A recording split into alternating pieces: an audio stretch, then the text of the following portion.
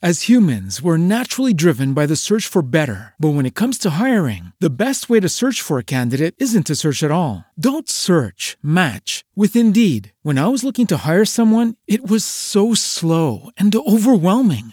I wish I had used Indeed. If you need to hire, you need Indeed. Indeed is your matching and hiring platform with over 350 million global monthly visitors, according to Indeed data, and a matching engine that helps you find quality candidates fast. Ditch the busy work. Use Indeed for scheduling, screening, and messaging so you can connect with candidates faster. And Indeed doesn't just help you hire faster. 93% of employers agree Indeed delivers the highest quality matches compared to other job sites, according to a recent Indeed survey. And listeners of this show will get a $75 sponsored job credit to get your jobs more visibility at Indeed.com/podcast. That's Indeed.com/podcast. Terms and conditions apply. 1 semester of law school. 1 semester of criminal justice. 2 experts. I'm Kristen Caruso. I'm Brandy Egan. Let's go to court. On this episode, I'll be talking about a hellish home. And I'll be talking about a totally natural death. Nothing suspicious here. Totally natural.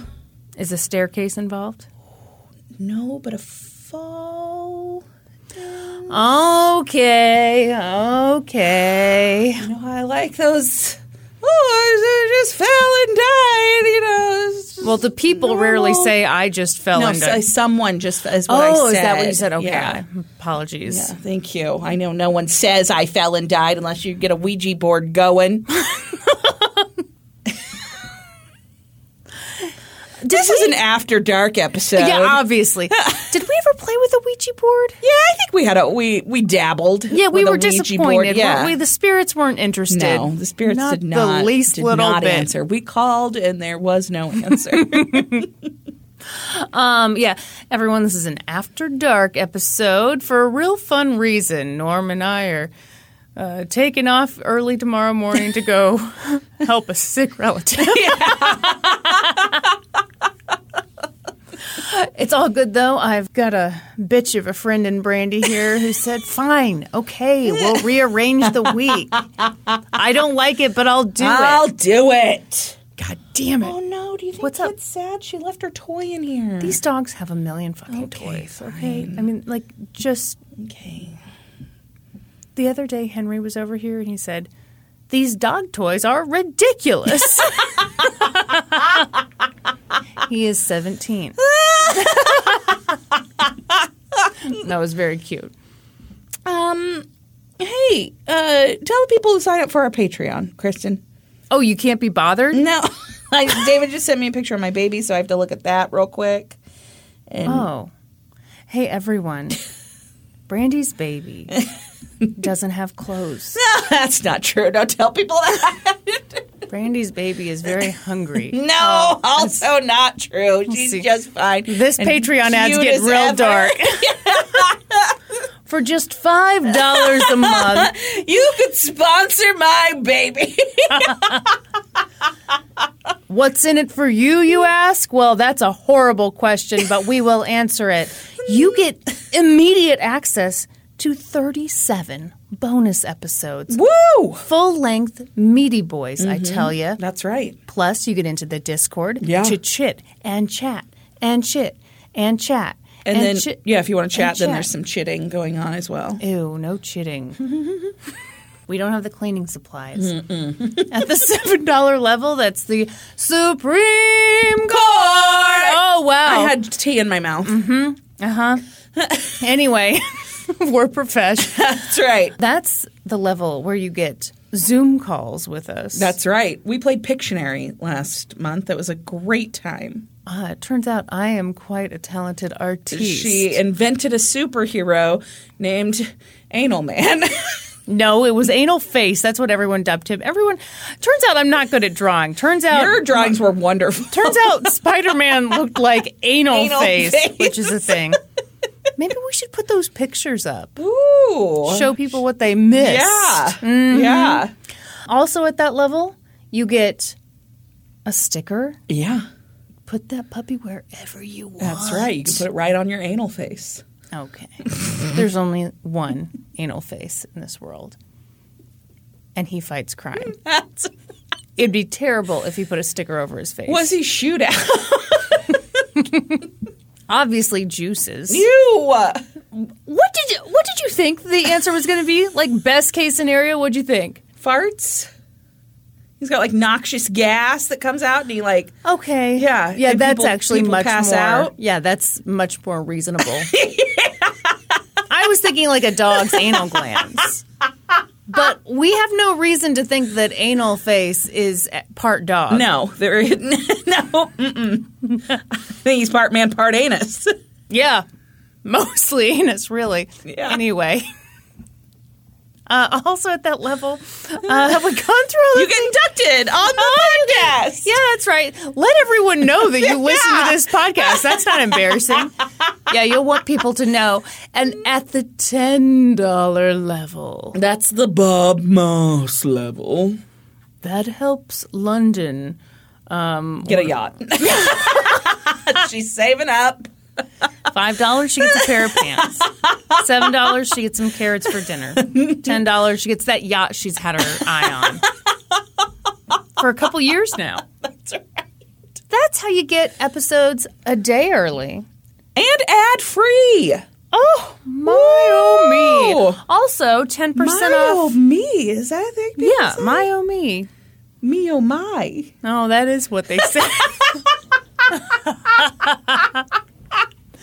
We haven't done an After Dark it's been a episode on the regular feed in quite a while. Usually they're the bonus episodes. Yeah, everyone. These We're are a little too relaxed.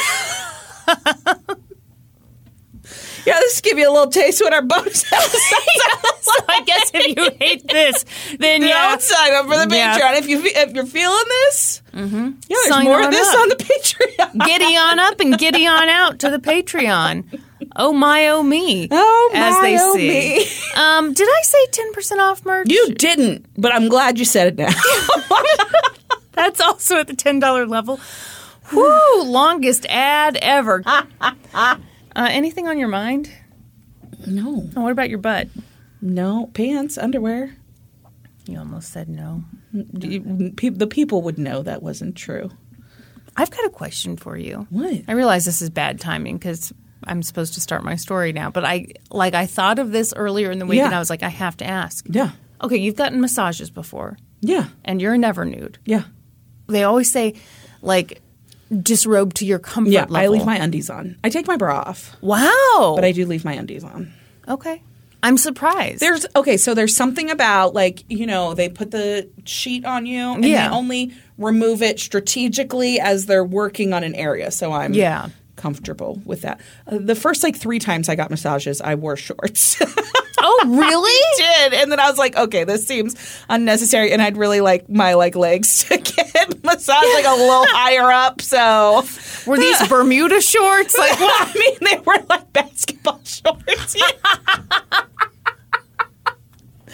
So that first time you came in, I think you I think the very first time I wore basketball shorts and a sports bra, and I was like, and a sports bra. I mean, too? I might as well have a fucking turtleneck and long johns. Yeah, on. you really might.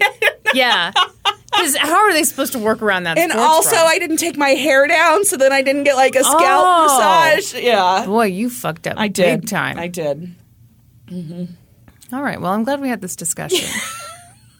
See, if this were an episode at our normal time and not 8 o'clock at night, I would have said, you know what? I'll wait until not the later. time. Now's simply not the time. But no, now is the time. Now is the time. You ready for my story? I am. Let's talk about a hellish home. You put hellish in all caps. I mean, this is bad. Oh, shit. I mean, no. You know what? Actually, by our standards, Okay, good. it's not. It's really not. We've had some bad ones lately. Yeah, we sure have. Okay, shout outs to. Basically, this comes from 2 sources. I don't know why I said basically. It comes from 2 sources. One of them quite good, okay? Okay. Not the other one? No, hated the other one. Oh, okay. Fucking hated the other one. What was it? Well, you don't think I'm about to tell you? Okay, great. So the good one that I liked. Oh, everyone, she made a face. Like I walked in for a massage in a sports bra and basketball shorts like some freak.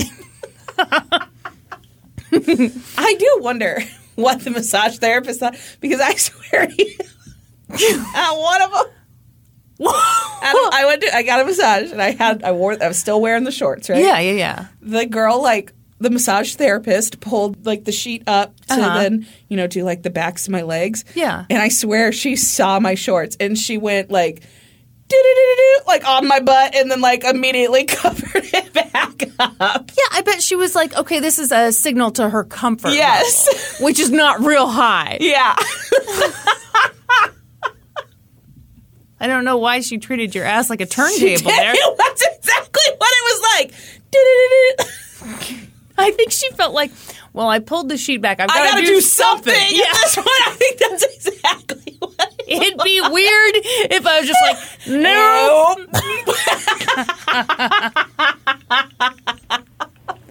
Glad we had this discussion. Yeah. Okay. Tell us about your sources. Okay. The one I liked came from the Dallas Morning News. Oh, yeah. You like it? No, I can tell you liked it because it's a newspaper article. Is the other one a show? You know how I am. An ID show, I'm guessing? Yes! Oh, my God! Okay, the article was by Selwyn Crawford and Tanya Iserer for the Dallas Morning News. Okay. Good stuff. Good stuff. Quality stuff. Mm-hmm. The TV show that I hated, fucking hated. Too many reenactments? It was all reenactments. Mm-hmm. Yeah. Do you want to take a guess at what this was? It's one of their dumber ones. I don't think even you like this show. That sounded like an insult to your intelligence. No, it's just that I usually like these programs. No, which one was it? It was an episode of Obsession. Dark Desires! I don't care for that show. No, it's terrible. I've used it as a source. I know. Before, well, here's the funny thing. I remember you used it as a source, and you're a touch more polite than me. So you were like, I have to admit, I didn't really like the program. Well, hated it. Episode was called Home Sweet Hell. Oh, that's stupid. Well, listen, if you're upset about that, wait till we get into it. Okay. I'm sorry. This first part, I have to shit on this program some more. Okay. First of all, I do want to thank the program for bringing this story into my life. Okay. If I hadn't seen the program, wouldn't know this story, and it is an interesting story. Okay. All right. Compliment adjourned.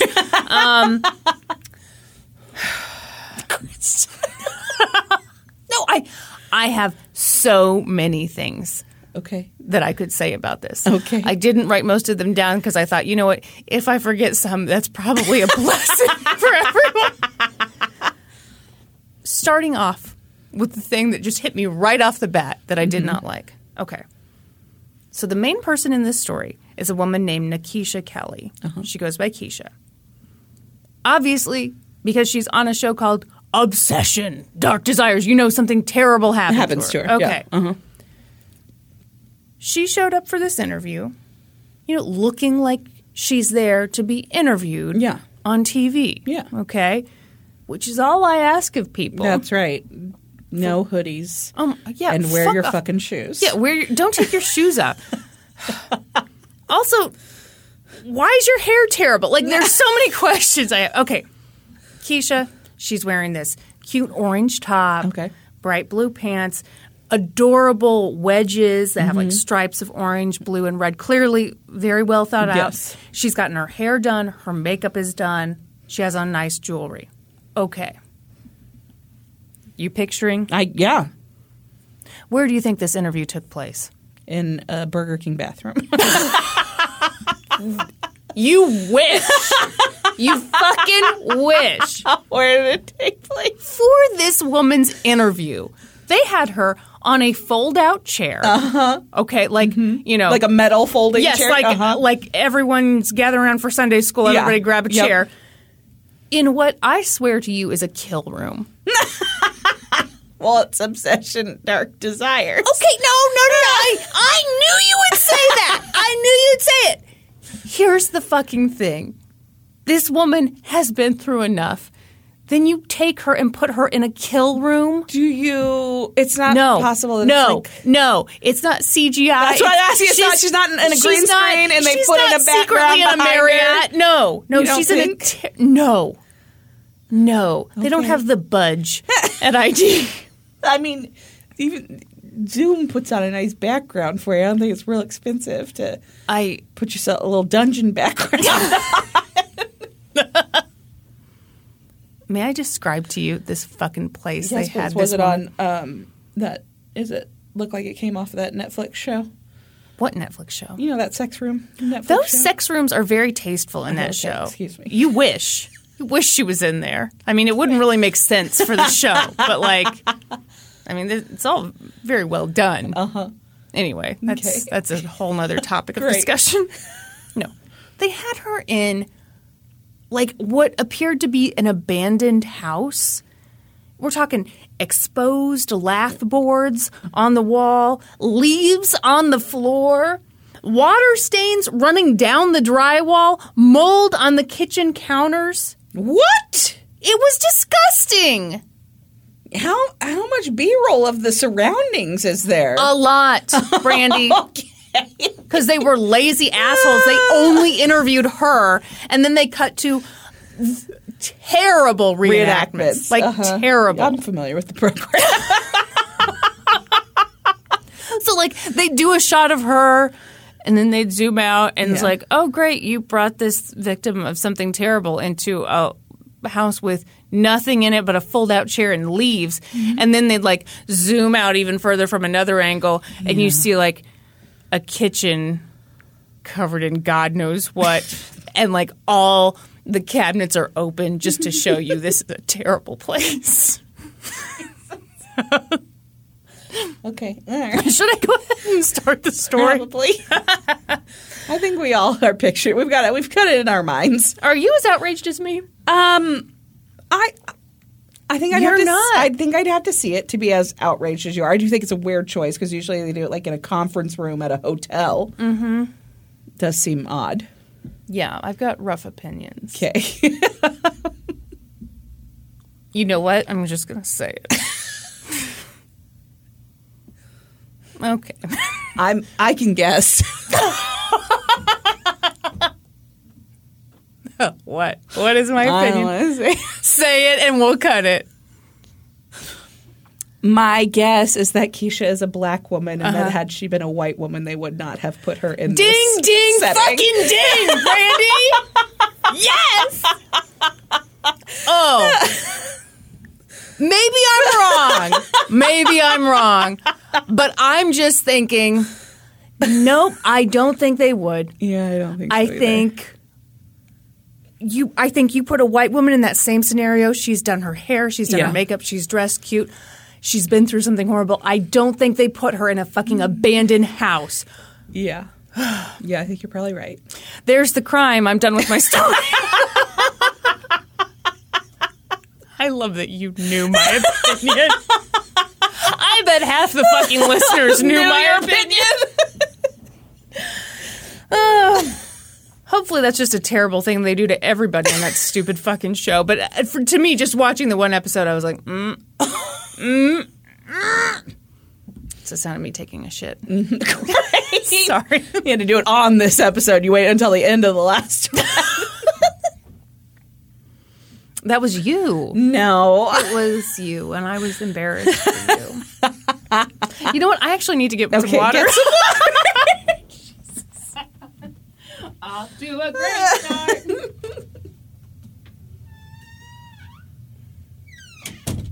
Okay, Brandy, I'm back. Are you proud that I lasted a whole 15 minutes into the episode? Water. Yep. This really shows where we're at with this episode. Okay, picture it. It's November of 2005, and we're in Dallas, Texas. Keisha Kelly had been living with her sister Latrice in nearby Arlington, Texas. But Keisha was at a point in her life where she wanted to get her own place, so she got a realtor and looked at a few houses. It was important to Keisha that she stay close to family and close to work. She had a job as a mechanical drafter. which, based on my extensive Googling, probably means that every day she got up and got to work with a protractor, Brandy. Yeah, she made blueprints, right?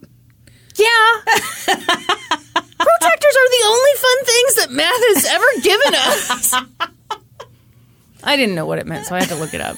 And then I saw that thing, and I was like, oh my gosh, I got to remember what the name of that thing is. That's so cool. Anyway, that's the journey I went on today. Anyway, could you please stop talking about protractors? We don't have time. Okay. Yeah, we got things to do. Yeah. Keisha wanted a place that was centrally located between family and work. Great. I already said that. Let's hit it again. Yes, it's important. It's the number 1 and number 2 items on her list. Location, and location. The third She also wanted to get it at a good price. What year is it? We call DP style, 2005. Not likely, Keisha. Well, you can get it at a good price for 2005 standards. Okay. What? I'm just saying. There's that bubble hadn't burst yet. Interest rates were a climbing.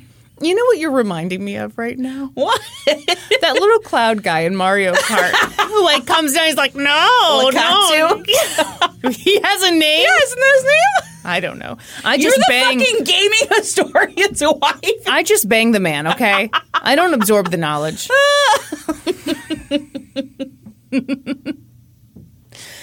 So anyway, Keisha wanted a good price, which is Brandy, the cloud man, says, wait a couple years, the market's going to burst. Well, she didn't know that, okay? Obviously, so yes. she was looking for a place in the immediate future. Uh-huh. And she wasn't afraid of getting a place that needed a little fixing up. Okay. She really put in some sweat equity. That's right. Swequity is what I call it. Nobody calls it that. That's what we all call it. She was kind of excited to find a place that had some DIY opportunities. So her realtor took her around to a few homes, including one that had been foreclosed on. And yeah, it needed a little work, but Keisha wasn't intimidated. It was in a well-established neighborhood full of mature people and mature trees. What kind of trees were they, Kristen? Don't act like you give a shit. I care a lot about mature trees. I know you do. Yeah. Don't try to plot me in a neighborhood where they took out all the trees and put all the homes in, and now they've got these little, sticks coming out of the ground. Mature trees, Brandy. Mm-hmm. Plus, unlike some of the other houses they'd toured, this one had a homey feel. The house was located at... I'm not prepared at all. 7519. Sorry, that was a weird way of saying that. 7519 Gaglen Drive, Dallas, Texas. You got a spelling on Gaglen? Gay Glen. All one word. I know. Never seen the word before in my life. Okay, and you want to go to not just any listing. Hang on. I wrote it down. You want to go to the Realtor.com listing. You'll see pictures of it. Got it. Looks like it was sold in 2020. 4 beds, 2 baths. Really? Hang on. That might be the wrong place. No. That's it. You're right. Yeah. All right. Yeah, This is nice. Yeah, so it's a cute, modest home. Yeah. I kind of like the roof line on it. What? They got one of those walk-in tubs. A walk-in tub with... Oh, yes, they do.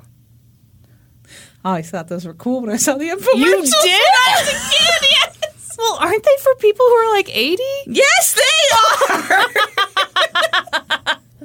Okay, what about them appealed to you as a young child? Because it's like, they have jets and stuff. That sounds cool.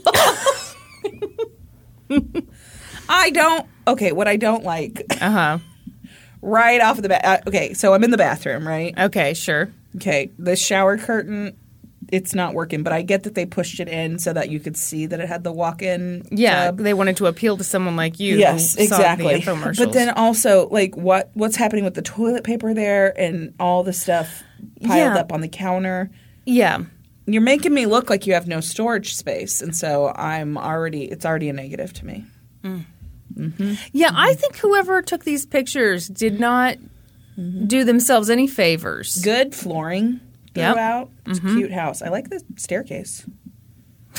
It's a good staircase. It is. Although be ashamed to fall down it. Am I right? Somebody would die if they fell down it. It's like an open staircase. Yeah, maybe that's why it appeals to you, you weirdo. Probably is. I do like the roof line. Yes, as you mentioned.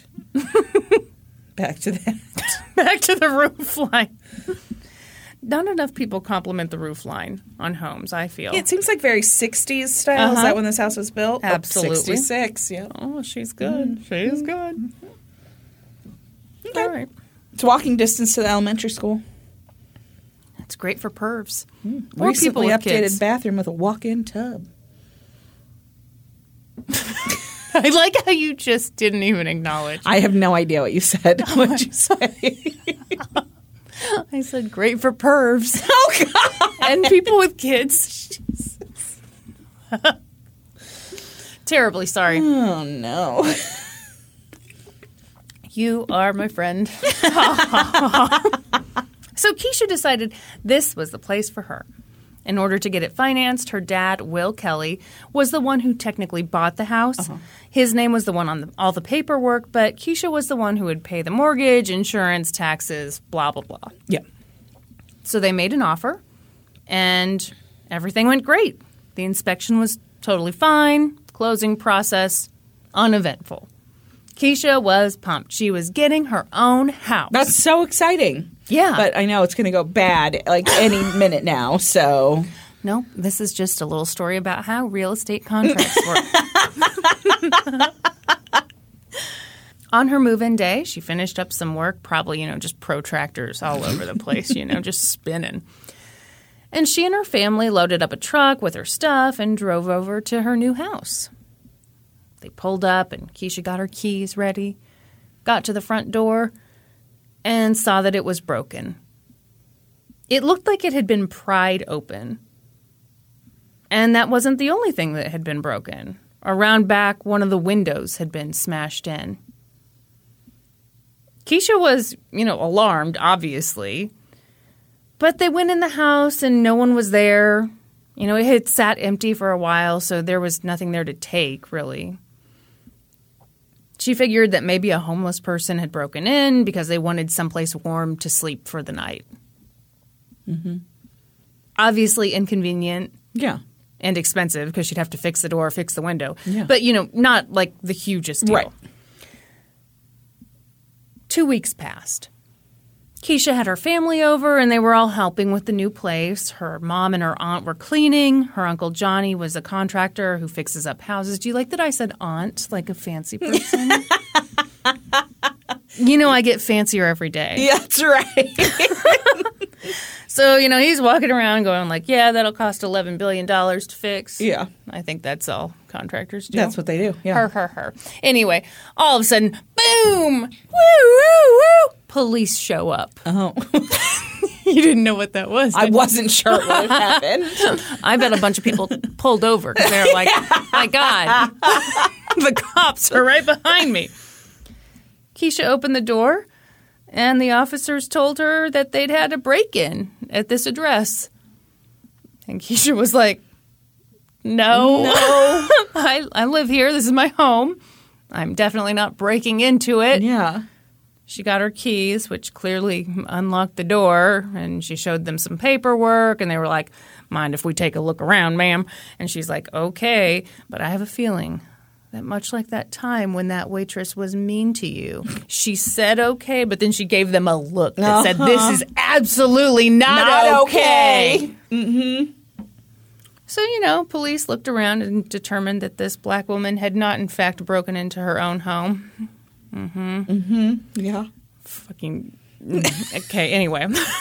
And as the police left, Keisha walked out on her porch and noticed a man standing at the corner of the street.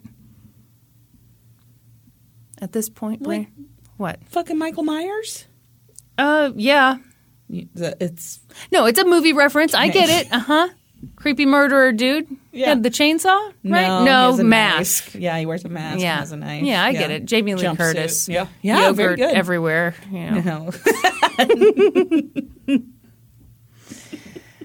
Okay, so we're going to have to pause here. Okay. Because I need to talk about the reenactment in Obsessions, Dark Desires. Because you know what? I felt that it left a lot to be desired.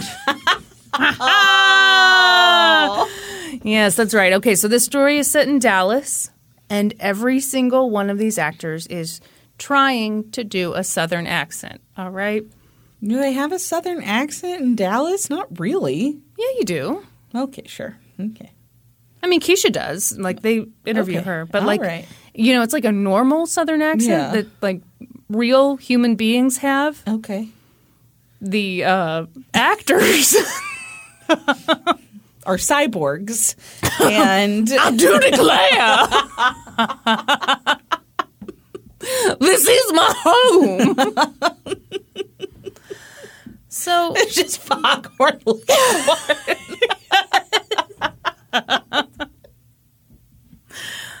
So although none of them succeeded in doing a good Southern accent,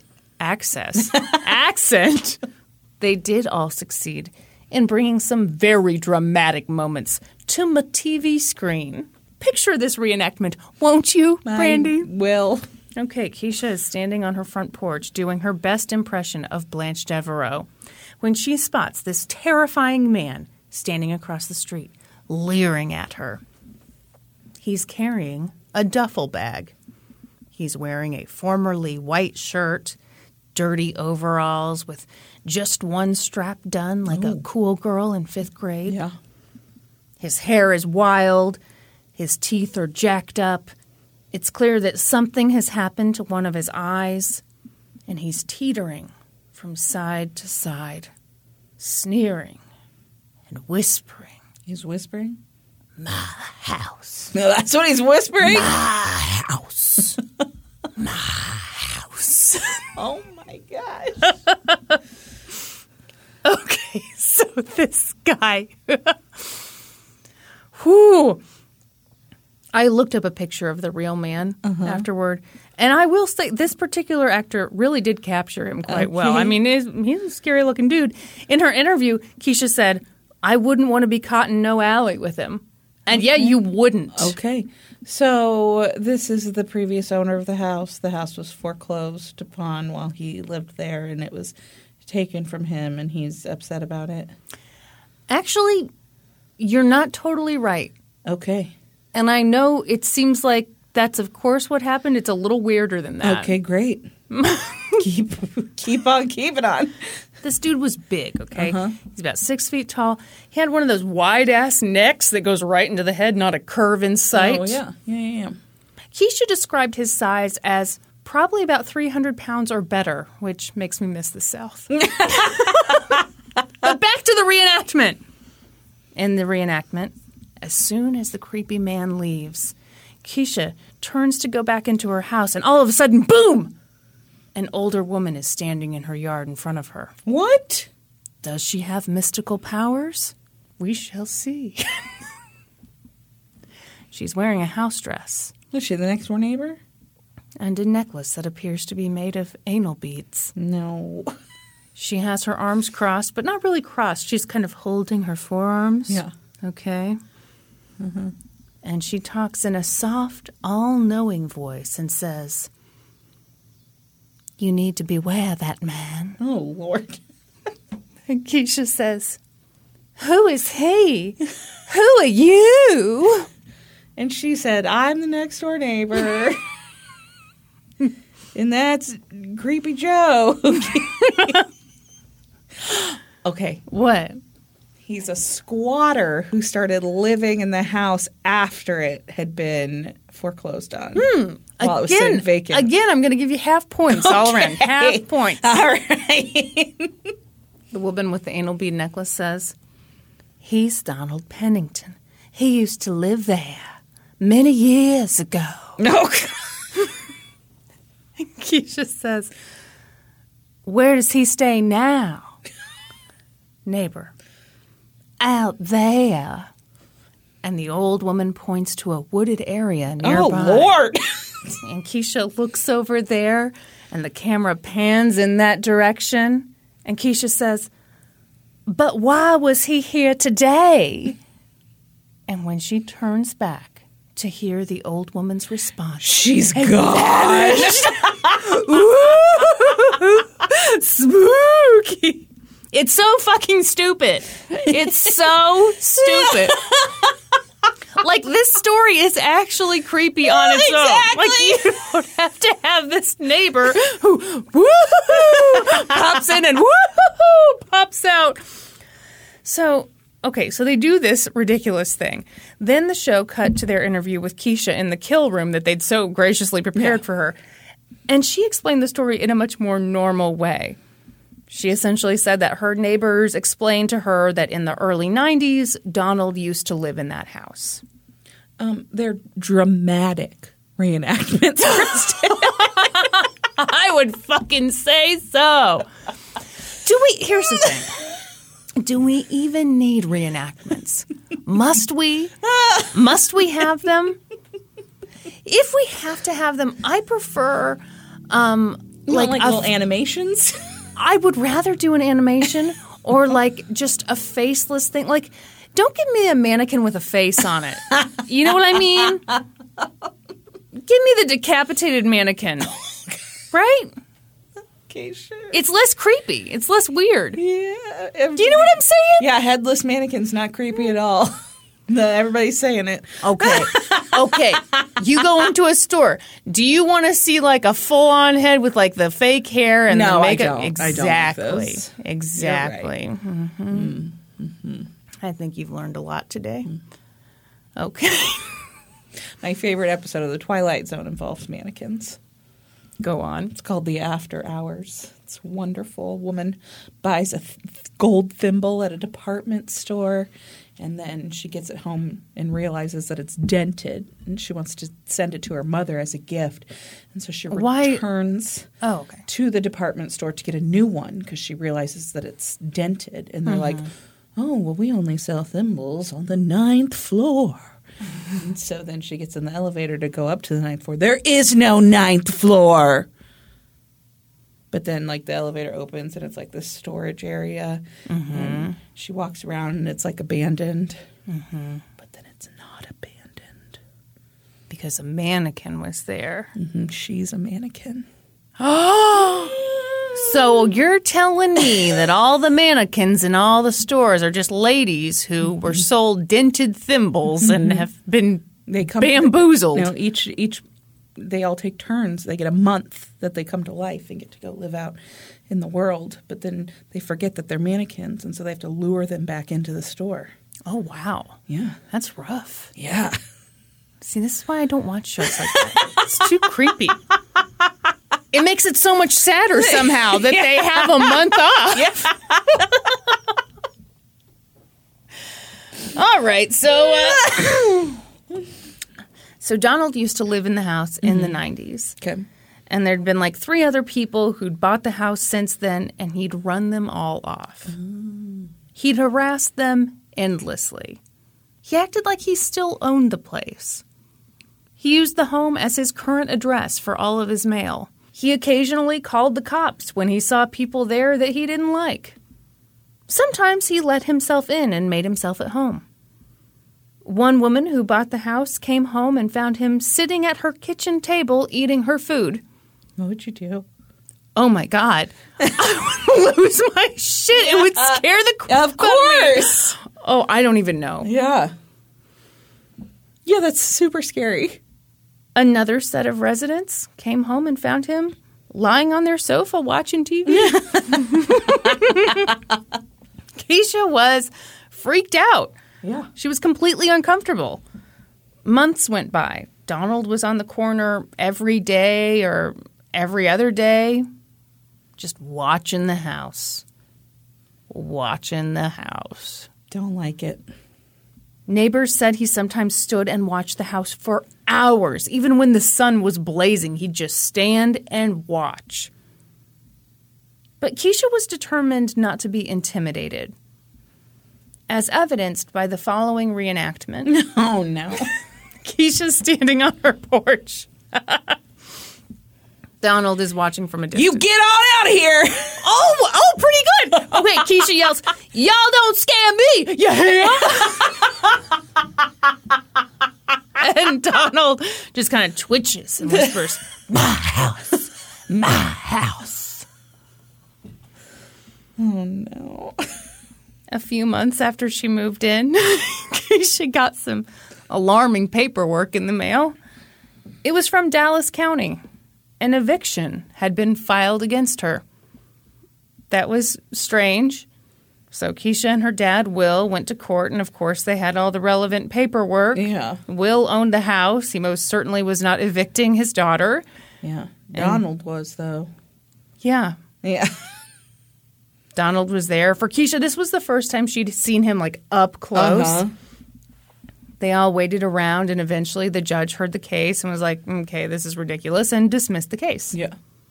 So that had been annoying and a complete waste of time. Yeah. It's more than annoying. It is. It's a huge waste of time. Yeah. Yeah.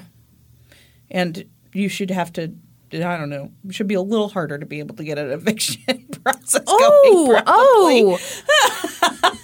Interesting point. You think so, Brandy? You think so? Yeah, I agree. I am personally shocked at how easy it was for him to get this process going. Yeah. Because wait for the next part. It happened again. Holy shit! Keisha got a notice of eviction. She and her dad went to court. So did Donald. Will and Keisha showed the judge their paperwork, and the judge was like, oh, this is ridiculous. Dismiss the case. Mm-hmm. Then it happened a third time. Keisha got a notice of eviction. She and her dad went to court. So did Donald. Will and Keisha showed the judge their paperwork. The judge was like, oh, this is ridiculous. Dismiss the case. Yeah.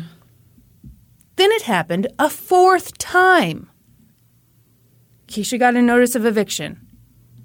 She's like, what? She's like, this is ridiculous. Yeah. She's like, I'm not going to court again. It takes up a ton of time. Mm-hmm. And, okay, not to mention, she has a fucking job. Yeah. Yeah, she's working with protractors constantly. Those protractors won't spin themselves. She's like, it always takes a ton of time. It always gets dismissed. I'm not doing it. I'm not going. So Keisha and Will decided to ignore the notice of eviction. Meanwhile, the harassment continued. Donald would call tow trucks to have cars removed from Keisha's property. He would call the police when Keisha had people over. He took out an insurance policy on the house. Which, like, that's the least fun part of home ownership. Well, yeah, and, like, what documents did he provide in order to do that? So she said in this episode of this TV show that I enjoyed tremendously that he must have had a government-issued ID with that address on it. Yeah. And a lot of the stuff he was doing was just stuff that no one would do unless you owned the house. Right, and so there are no safeguards for, like, stopping some, like... That makes sense. Like, why on earth would you be like, you know what I want to do with my money? Insure this house that's not mine. Yeah. Exactly. You're right. Around this time, Keisha started to talk to more of her neighbors because she wanted to know more about Donald Pennington. So she went and talked to the woman who was like a mystical creature and appeared and disappeared. Right, with the anal beads. Sure.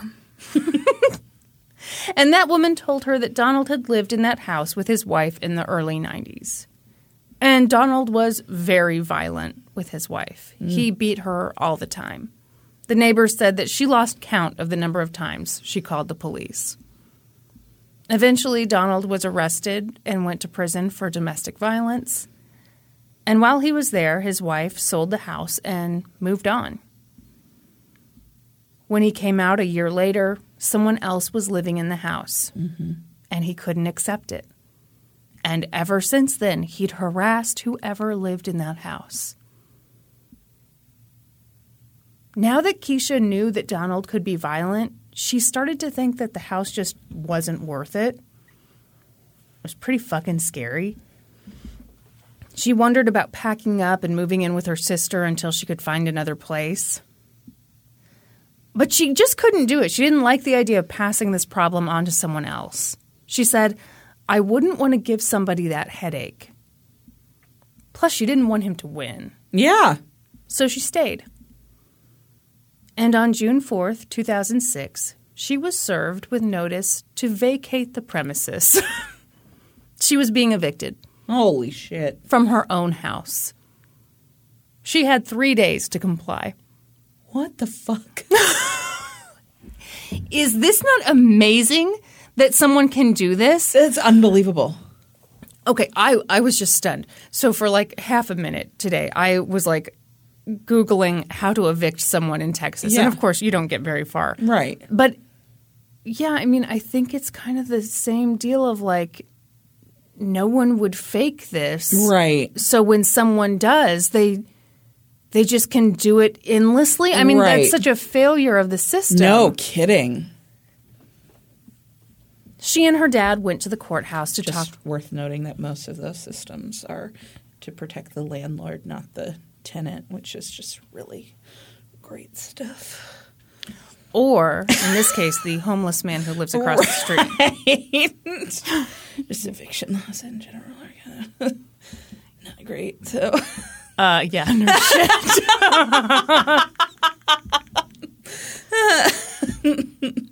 She and her dad went to the courthouse to talk to one of the clerks, and they were like, here's the situation. We own this house. Something's wrong with this man. And the clerk was like, hey, I'm really sorry, but this is a default judgment. Because you didn't come to court, he more or less won.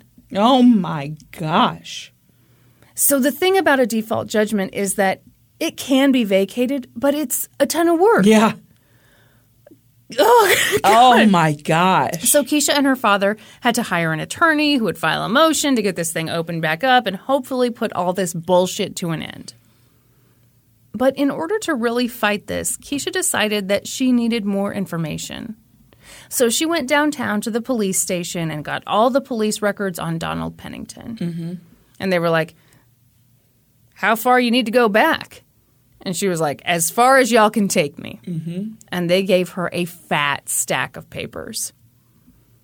She found the incident report from when he assaulted his wife. She found reports on the times he'd harassed the previous owners of her house. She was amazed that he hadn't been stopped a long time ago. Mm-hmm.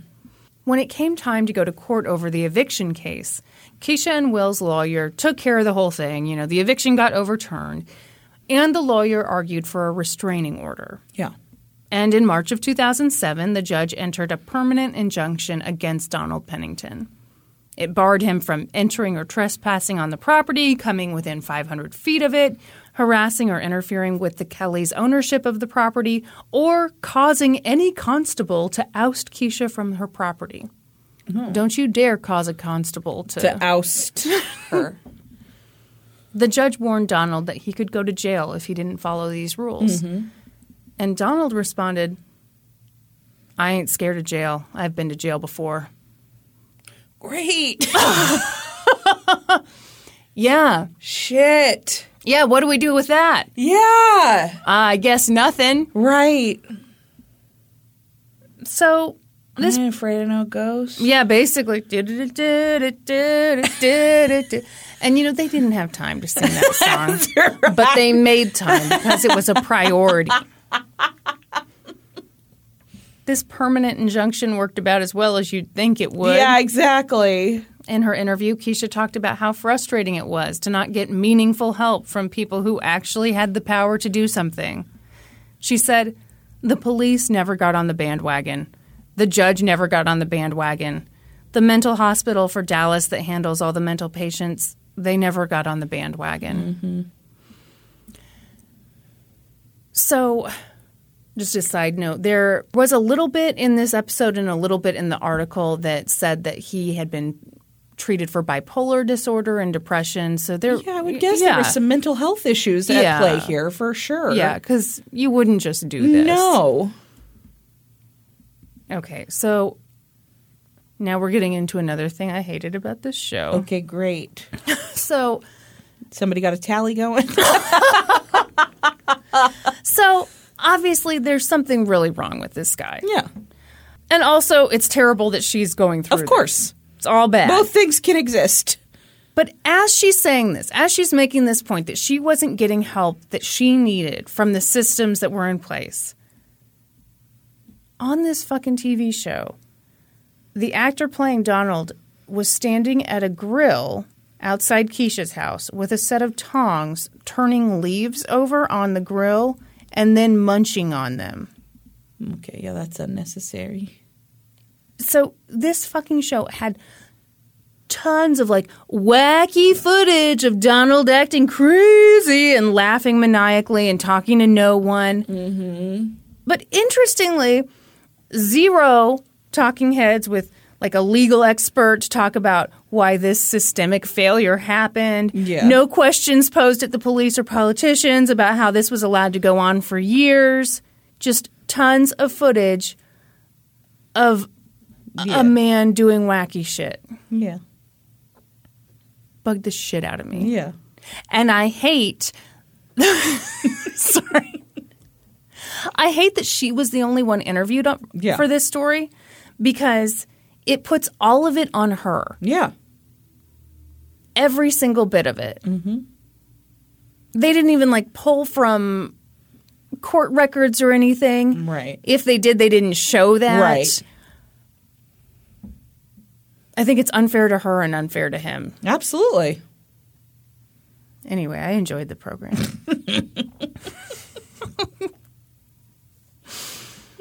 By this point, Keisha had been in her home for about 2 years. And she came home one day, and a man was standing on her property. And she's like, "Who are you?" Who the fuck are you? She was much nicer than that. Okay. She's nothing like you. That's not what I say when there's a man on my property. May I help you? Can I help you? Sir, you need me to polish that crowbar for you? What do you need? I'm happy to help. Just here to help. We keep money in the back bedroom. So Save you some time. You look like a busy fella. Lot of places to rob. So she's like, "What are you doing here?" And he was like, "Oh, I just came to give this man an estimate on getting some burglar bars put on the windows of this house." What? Burglar? So Donald is calling people to put up security stuff on the house that's not his now? Yeah, for sure. Holy shit. Yeah, so there's Donald right there. And Keisha, of course, flipped out. Yeah. And Donald was unfazed.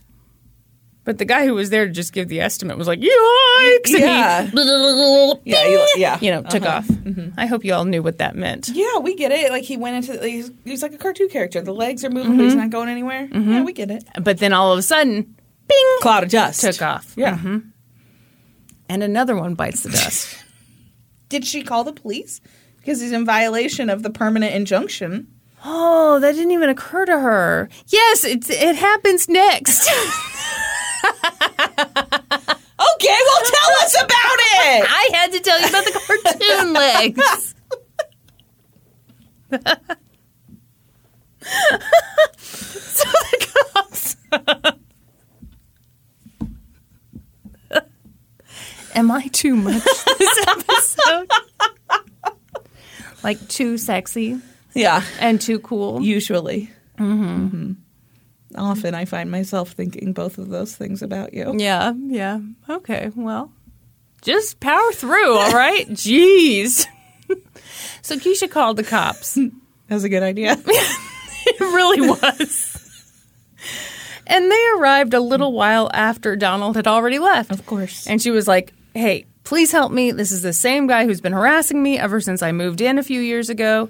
And they were like, "Well, yeah, just be cautious and watch your surroundings. Don't hesitate to call us if you need us."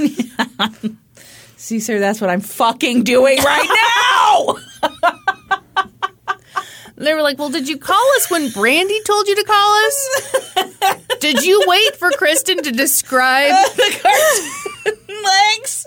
Because it seems like it's on you, ma'am." She later said all they're concerned about is their police report that shows they did their part. But they didn't help do anything. Nothing. Yeah, they're there to fill out their forms. Mm-hmm. So Keisha was like, all right, things are escalating. I need to do something to increase my safety. So you know what she did? What? She got an adorable Rottweiler. Attack dog! Yeah. Attack dog. Fuck yeah. She named him Bronx. And Bronx was a good boy. Yeah. He was a barker. He barked at noises. He barked at people who came to the house. And he barked at anything and everything. Yes. Kind of a dotty dog. Dottie, yeah, I was about to say, got a real Dottie situation here. He made Keisha feel a lot safer. But Keisha's dad wanted more. He was like, maybe you should just move home. But she refused. 10 pounds would have said that. You know what 10 pounds would have done? You would have been kidnapped in the middle of the night. Thrown me over his shoulder. Yeah. He's like, carried me out of there. He's like, I know you said no, but you're wrong. Yeah. You're just wrong.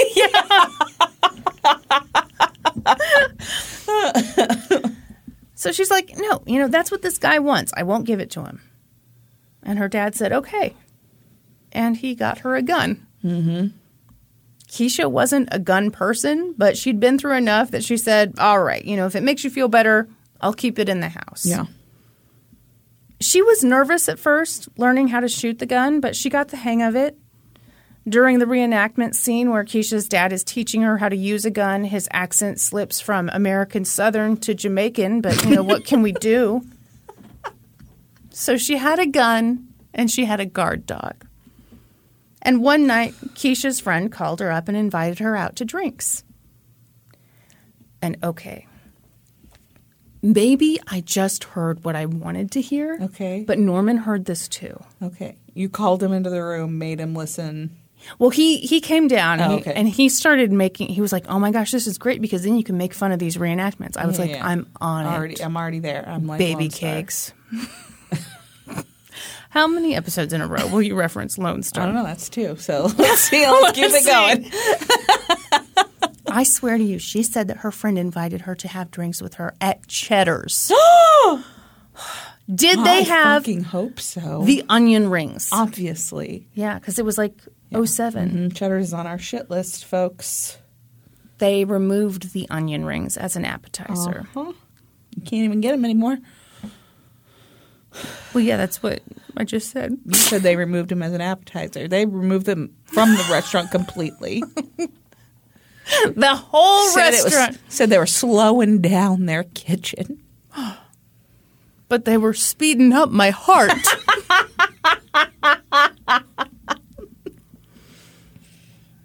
Yeah, if you haven't had a strong beverage at the Cheddar's before you go antiquing, have you even lived? That's right.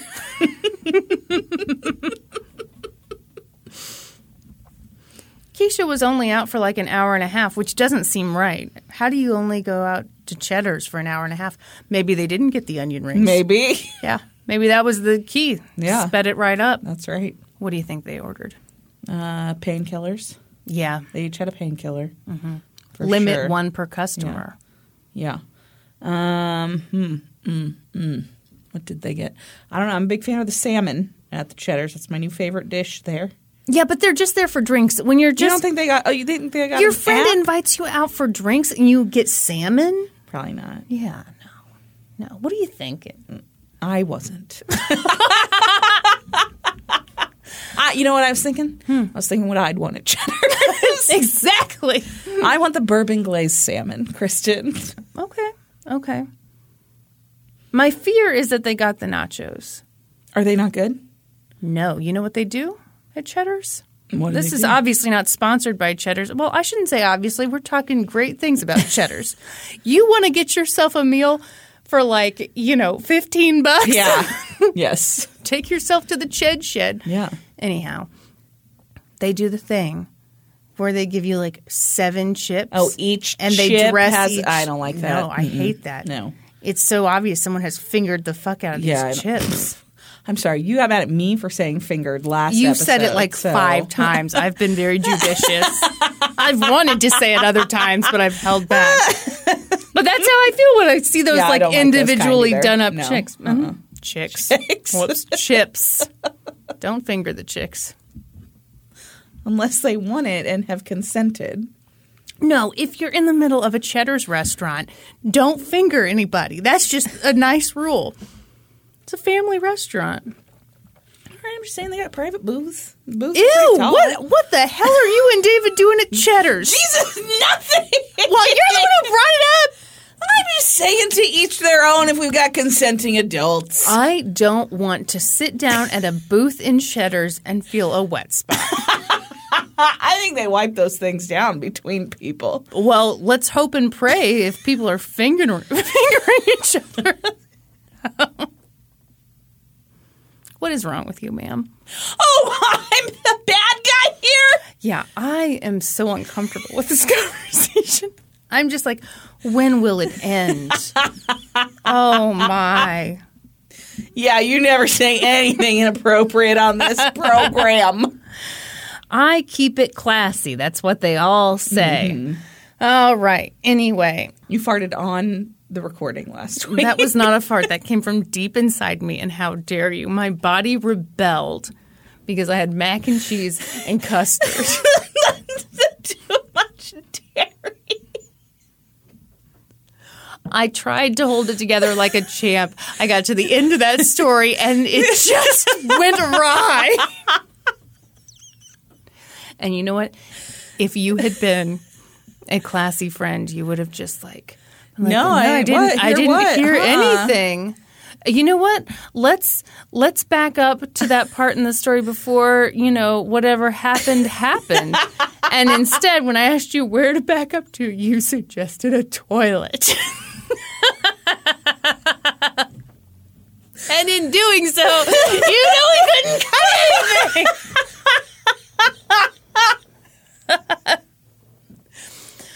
It's comedy gold! It was comedy gold. The next day I went shopping with my mom and I told her how I was nervous for the episode because, you don't know how that's going to turn out. You don't know until you hear back, yeah. She thought your line was quite funny as well.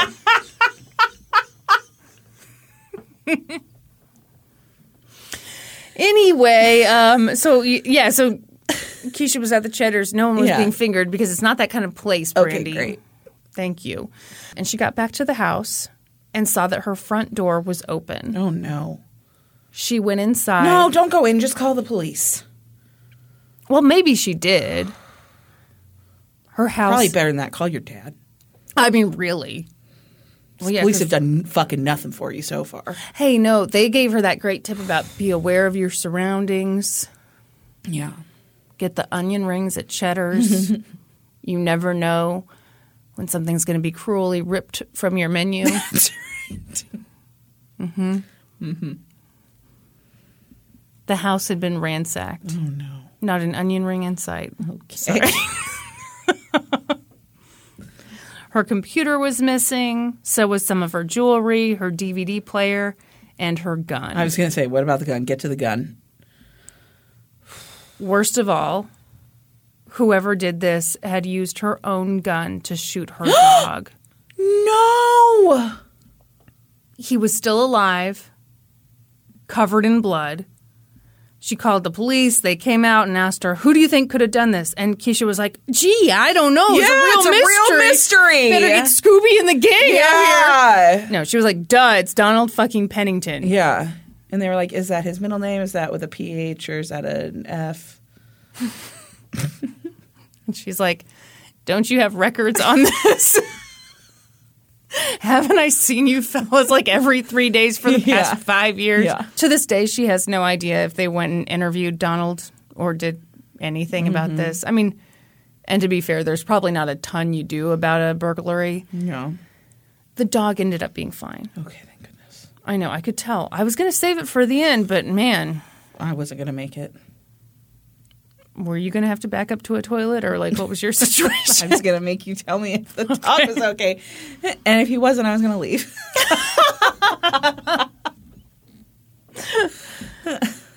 So that night, Keisha went to her sister's house and stayed with her. And her dad got her another gun. But Keisha was scared. After the break-in, she heard that Donald assaulted someone with a knife. He'd gotten into a fight with an acquaintance over some change. Mm-hmm. He was arrested for that, but it didn't look like he was locked up for very long. Keisha stayed at her sister's house for 3 months before she eventually moved back home. She was nervous about it, but ready to be back on her own. And then one night... I probably wouldn't have gone back. Oh. I get... Yeah, I get it's your house, you're wanting it. I think it's really brave of her to go back, honestly. I don't think I could have done it. I don't know what I would do. I think it's tough also because it's like... Okay, if we try to sell this place, what would we get out of it? Like I mean, there's you might be financial stuck. burden tied up in it. Absolutely. Yeah. And then one night, Donald Pennington called a locksmith. The locksmith arrived at Keisha's home, and Donald showed him an ID with Keisha's home address on it. Mm-hmm. And he told the man he'd been locked out of his house. So the locksmith got to work. And in the meantime, Keisha was inside, had no idea this was going on, and she was talking on the phone with her dad, and she heard someone trying to break in. They were at the front door. The handle was twisting. She hung up the phone and called the police and got her gun. And as she was on the phone, the door swung open. Oh, my God. It was the locksmith. I mean, this guy, he put his hands in the air. He's like, don't shoot, don't shoot. And he told her he was a locksmith. He'd come to let this man in his house. And Keisha was like, which man? Where is he? And there was Donald, right there on the property. Mm-hmm. She told both the men to leave. And, of course, the locksmith skedaddled. Yeah. But Donald didn't. She told the dispatcher that she needed someone quick. She told Donald again to leave. She fired a warning shot in the air. He didn't move. She aimed the gun at him. He charged at her, and she fired. The bullet hit him in the head. Oh, my gosh. The 911 call recorded everything. Police arrived on the scene, and they arrested Keisha and took her downtown. At the station, they had her go through everything that happened. Mm-hmm. And ultimately, the district attorney opted not to bring charges against her. Yeah. This was a case of self-defense. Mm-hmm. The DA based their decision on the locksmith and the 911 operator, and also the police reports on Donald Pennington. Yeah. I mean, it kind of spoke for itself. Yeah. So it was over, but in a way it wasn't. She cried as she told the story about shooting him. I can't even imagine. I felt horrible for her. Yeah. She said multiple times, it didn't have to come to that. It didn't have to come to that. She said, I'm not a killer. Yeah. And, I mean, she's clearly not. Yeah. She said to this day she plays things back in her head, wondering if there was anything that could have been done differently. Mm-hmm. But ultimately she felt that once he came at her like that, she had two choices, me or you. Yeah. So that's the end of the story. To me, it's just a story of systemic failure. Yeah. I hate that this is painted as just like an obsessed man. Mm-hmm. Clearly what he did was terribly wrong. Clearly he needed help. Yeah. I hate that she was put in a position where she had to kill him in order for this to stop. Yeah. Absolutely. I don't know what the solution is, but my God, there are so many things like, how is it possible for him to get eviction going on her 4 times? How is there not some kind of system or something? Something, yes. Yeah. Also, how are reenactments so bad? That's the real question. It must be stopped. These bad reenactments, they must be stopped. Ooh, that was wild. Wasn't it? Yeah. Yeah, I feel terrible for her. She's clearly a very caring person. Mm-hmm. As humans, we're naturally driven by the search for better. But when it comes to hiring, the best way to search for a candidate isn't to search at all. Don't search, match with Indeed. When I was looking to hire someone, it was so slow and overwhelming. I wish I had used Indeed. If you need to hire, you need Indeed. Indeed is your matching and hiring platform with over 350 million global monthly visitors, according to Indeed data, and a matching engine that helps you find quality candidates fast. Ditch the busy work. Use Indeed for scheduling, screening, and messaging so you can connect with candidates faster. And Indeed doesn't just help you hire faster. 93% of employers agree Indeed delivers the highest quality matches compared to other job sites, according to a recent Indeed survey. And listeners of this show will get a $75 sponsored job credit to get your jobs more visibility at Indeed.com/podcast. That's Indeed.com/podcast. Terms and conditions apply. Spin your passion into a business with Shopify and break sales records with the world's best converting checkout. Let's hear that one more time. The world's best converting checkout.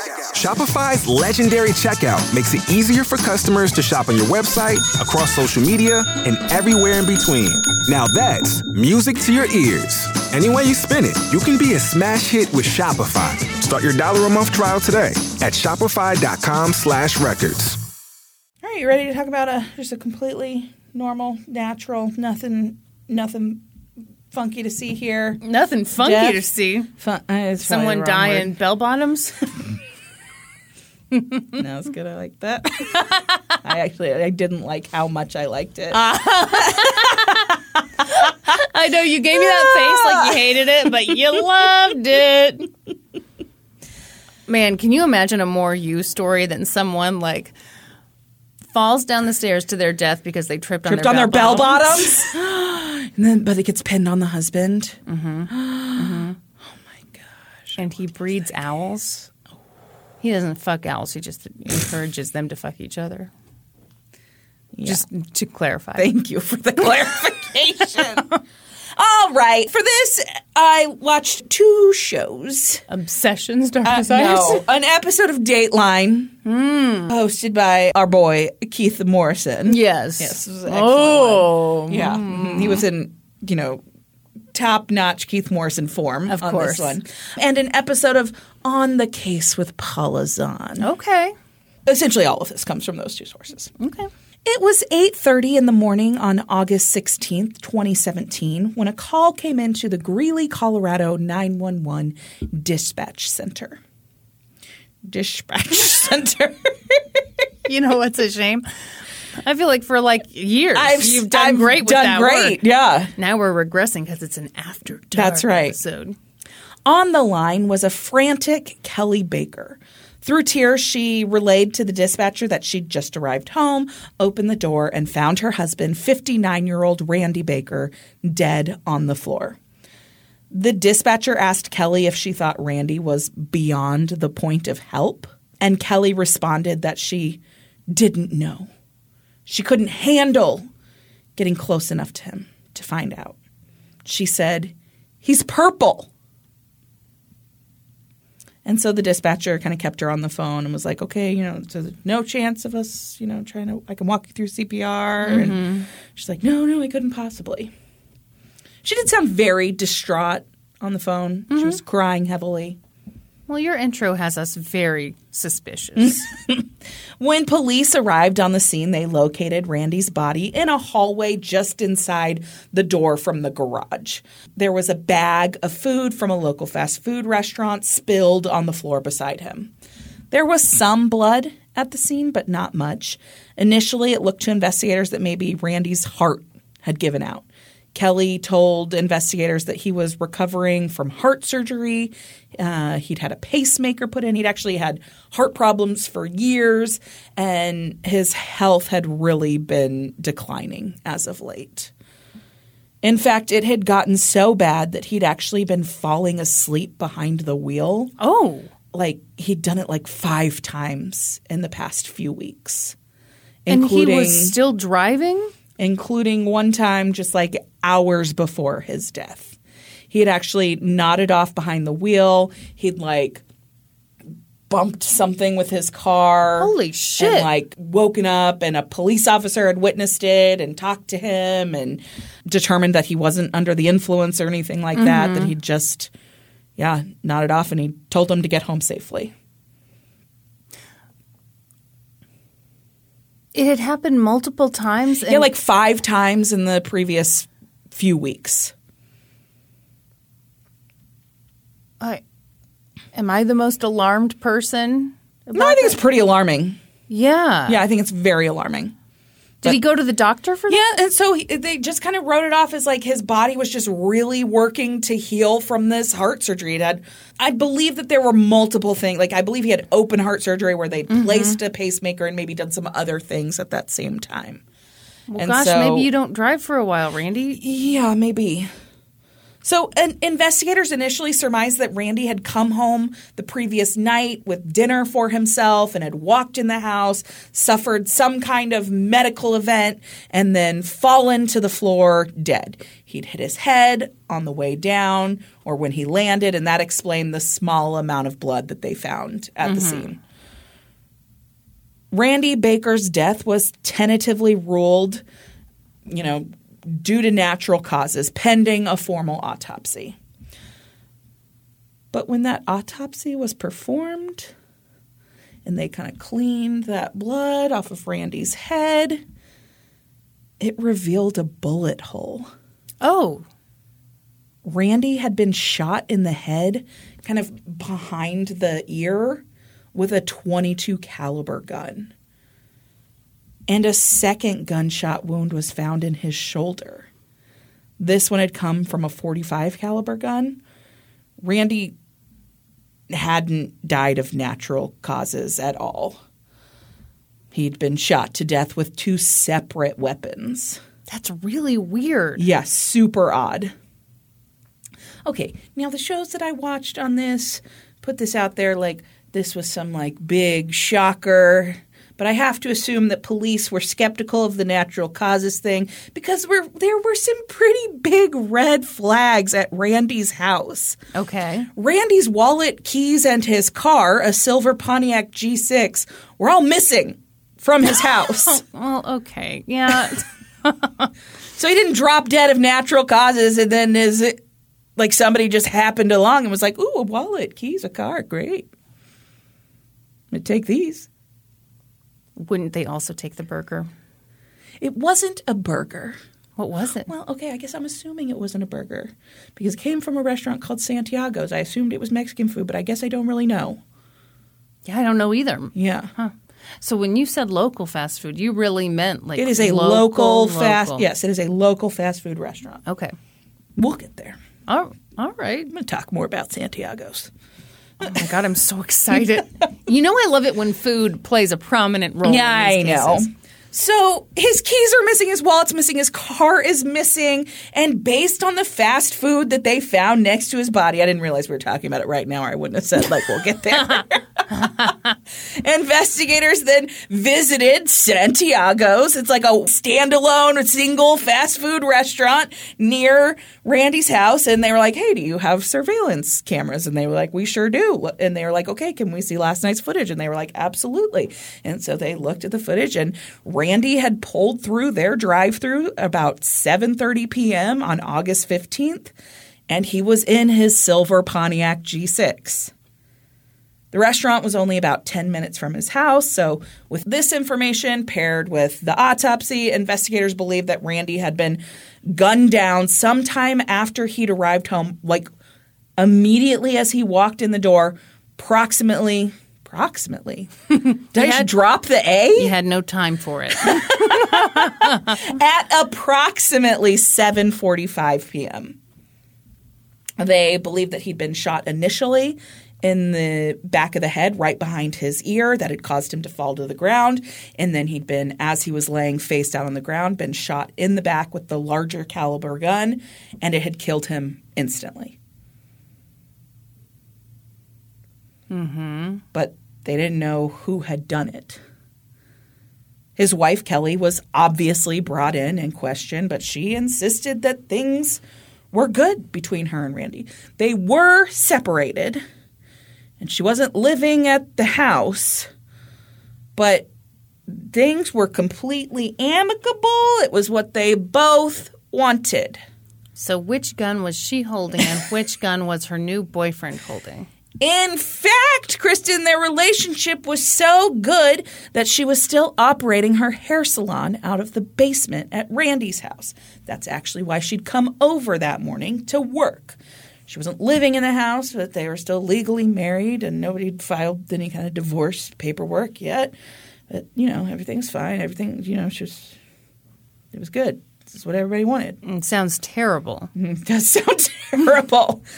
Investigators did question Kelly as to whether she was seeing someone else. Yeah. And she said, "Do I have to answer that? I'd rather not." Ooh. Which is in and of itself an answer. Yeah. Yeah. And they were like, no, you don't have to answer it, but boy, you just told us a lot there. Yeah. And eventually she said that she was seeing someone, that she'd been seeing someone for a couple months at that point, and that she had been with that person the night that Randy was murdered. Yeah, we know because you went and killed him together. Kristen, it's not very nice of you. Kelly's a wasn't very nice of her. Kelly's a grieving widow. Is she? They did actually speak to the person, and he told the same story, that they were in bed together all night. Wow. Mm-hmm. Sex alibi. That's right. Nothing cooler than that. They also asked Kelly if Randy had any life insurance, and Kelly said yes, he did. Just 2 small policies totaling $10,000. She did admit that she was the beneficiary of them, but in the scheme of things, that's a really small amount of money. Not much at all. And so it wasn't anything that the police found alarming. And they, like I said, checked out her alibi that she was banging that dude all night, and story checked out. So they asked Kelly if she might how do they know for sure? Well, exactly. I mean, the two are, I was here banging him. Yeah, she was here banging me. Anyway. Okay. Airtight alibi, Kristen. I bet a queef could slip out. Oh, God. They did ask Kelly if she had any idea who might, have want to hurt Randy. And Kelly said that, maybe it had something to do with her husband's past. Ooh.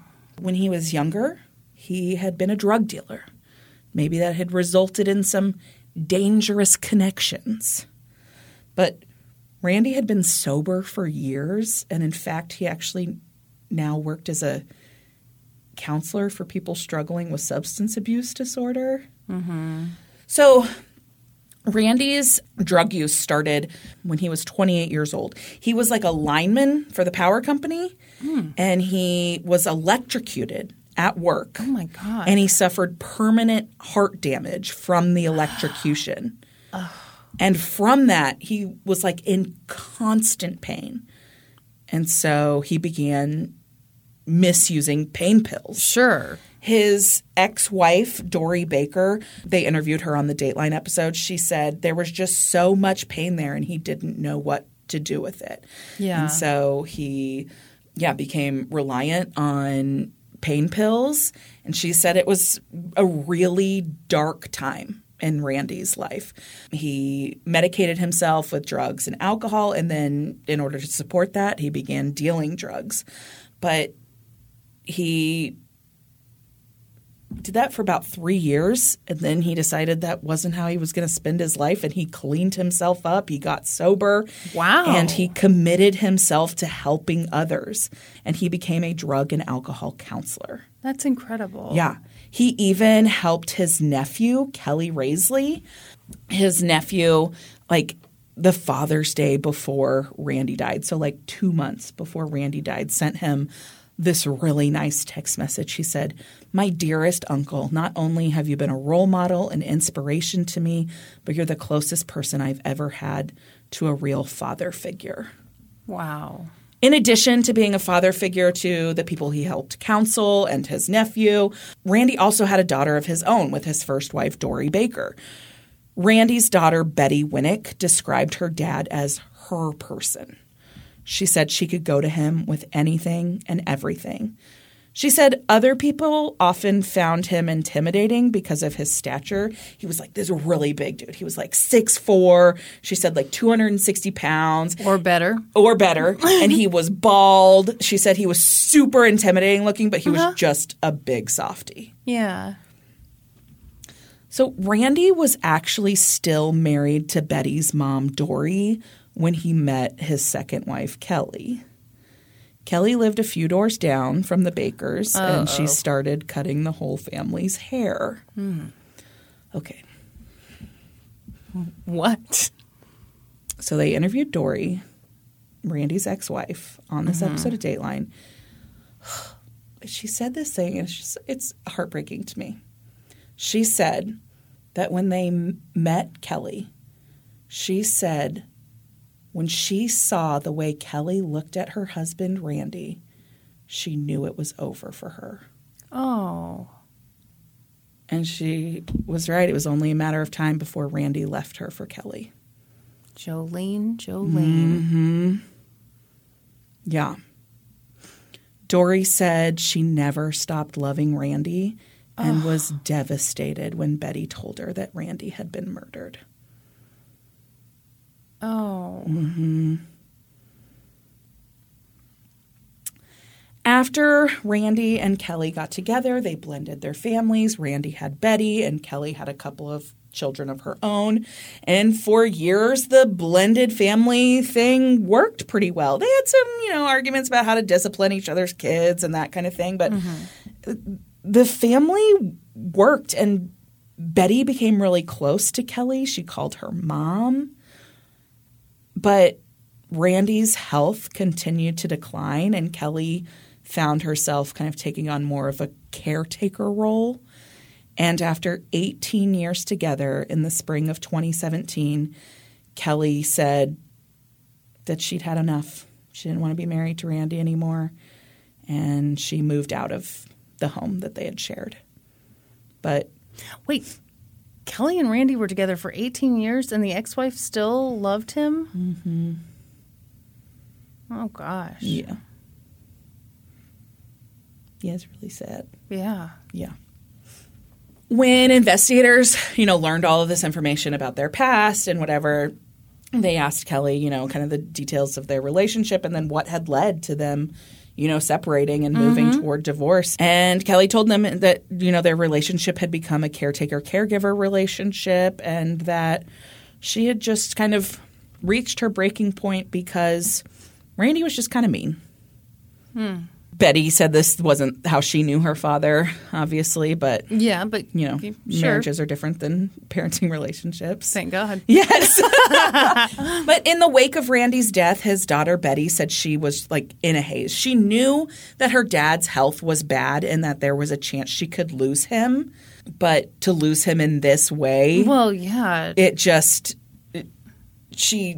she couldn't wrap her brain around it. And she said she was desperate to have something of her dad's to remember him by.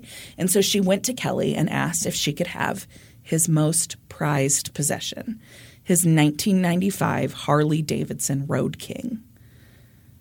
But Kelly told Betty that the bike was gone. Randy had sold it. His most prized possession? Mm-hmm. Kelly couldn't remember any of the specifics of when or to whom or for how or for how much. How much? But she was certain of one thing, it was gone. Betty found this super odd. She didn't think her dad would sell his bike at all. And if he'd had to for some reason, people would have known. He certainly would have told her. Yeah. This just did not sit well with Betty. And she told investigators as much. But just as they were about to dive into the mystery of the missing Harley-Davidson, they got word that a concerned citizen had found Randy's missing Pontiac G6. 5 days after Randy was killed, his car was found abandoned in like an alley in Greeley, Colorado. It had been completely wiped down. The license plate had been removed and the keys had been locked inside.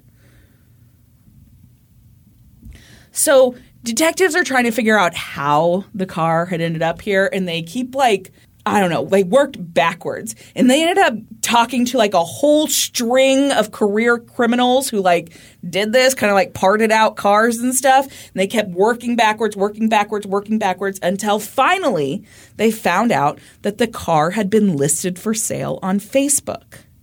And that the person who had listed it was Carol Baker, Randy's sister. What? Uh-huh. Have I falsely accused Kelly this whole time? Have you? Oh, no. What an asshole. Are you? I hope not. So they find out that this car was listed for sale on Facebook by Randy's sister Carol. And then they find out that Randy and his sister Carol, this was his older sister. I think she was, 5 years older than him, maybe 5 or 6 years older. Okay. They had a really strained relationship. They were not close, but Carol was actually super close with Randy's wife, Kelly. Oh. Oh, no. Betty recalled that a lot of the time it was Kelly and Carol versus her dad. Especially once the kids grew up and were out of the house, it was very much them against him. Fun fact. Carol had access to Randy's house. She had key, garage door opener, I'm not really sure. But she often did like cleaning stuff for Kelly in her salon. Mm-hmm. And Carol had actually been in Randy's house the night he was murdered. Coincidence, I'm sure. Mm-hmm. She told detectives that she had been there to do some cleaning for Kelly, but that she'd left, probably by 6:30, 6:45, way before Randy got home, and that she had been then visiting her aunt, or aunt, as you like to say, who lived, Thank nearby. You. I know people from Connecticut. And she'd for sure been there the whole time. Airtight alibi. Did the aunt back it up? Yeah. What about the aunt? Aunt also backed it up. Yeah. An aunt would never back it up. An aunt, maybe. So the police are like, okay, so we've got Kelly and Carol who are super close. Carol is Randy's sister, but they're like not close. Mm-hmm. Kelly and Randy are estranged. What is the situation here? They both have alibis. Who the fuck did this? Right. And so after learning that they had this weird, very close relationship, Kelly and Carol did. I don't necessarily know that it's that weird, but, they were very close, whatever. They decide to take a deep dive into the women's cell phones. Just see how much communicating they're doing. And so a detective spent 12 hours a day, 7 days a week for the next month poring over the phones of Kelly and Carol to discover that the women had exchanged 4,500 text messages. Oh, my God. Over about a 3-month period leading up to Randy's death. Initially, there wasn't necessarily anything too, damning in the text messages, other than there was a clear hatred of Randy that the two women shared. Kelly had sent Carol a text message after Randy had his open heart surgery, and it said, "The asshole survived." Oh. Mm-hmm. Wow. Yeah. Yep. So they've got this detective who's poring over all of these text messages, trying to figure out, okay, did they plot something together? What is this? And then he finds this text message that Carol had sent to Kelly. And it said, "Put it under Sonia." Put what under Sonia? Well, and then there was a phone number that was sent. And then like the minute after that, in Kelly's phone, a contact had been created for the name Sonia with that phone number. So then they traced this phone number back, but it didn't trace back to any Sonia, Kristen. Instead, it went back to a man named Kelly Raisley. That name might sound familiar because I've already said it in this episode. Kelly Raisley, who went by Grizz, was Randy's nephew, Carol's son. The same nephew that had sent Randy that text message for Father's Day that said he was the closest thing to a father he'd ever had. Grizz, as it turns out, as I mentioned, was Carol's son. It had a lengthy criminal past with ties to a white supremacist prison gang. Shit. And had already served a lengthy prison sentence for attempted murder. Oh, my. So investigators were able to piece together that Carol and Kelly and Grizz had been planning Randy's murder for months. And they brought in Carol initially because they thought she'd probably be the easiest one to crack. She'd been was like a cashew, had been out in the rain. Yeah. Or, as they say. That is so clever, Randy. It's incredible. So I can picture just a paste, just at the slightest question. A paste? Yeah. Like cashew nut butter? Yeah, cashew cheese. Ew. Just squeeze. You just press on that cashew that's been out in the rain, and it just. Yeah. So they brought Carol in. They put together. I don't like how quickly you brushed off my. I don't like your cashew cheese. Cashew one cheese. bit. They put together a photo lineup, said that there were these were some potential suspects in her brother's killing that they had maybe tied, maybe it had something to do with his old drug dealer days. And one of the people in the lineup was her son. And so they let Carol believe that they'd connected her son to the murder, and they also led her to believe that Kelly had already sold her out, and then she confessed to the whole plot. Wow. Yeah. She said they had spent months planning Randy's murder, and that the night of Randy's murder, she had gone over to the house and done the chores, but then she'd let her son in the house, and she'd left him there to lie in wait for Randy to come home and kill him. In fact, that wasn't the first attempt to kill Randy that they had made. Those incidents where Randy had been falling asleep behind the wheel, they weren't related to his health conditions at all, his heart at all. They had been slipping him overdoses of his medication, hoping he would die in a car accident. Oh. Yeah.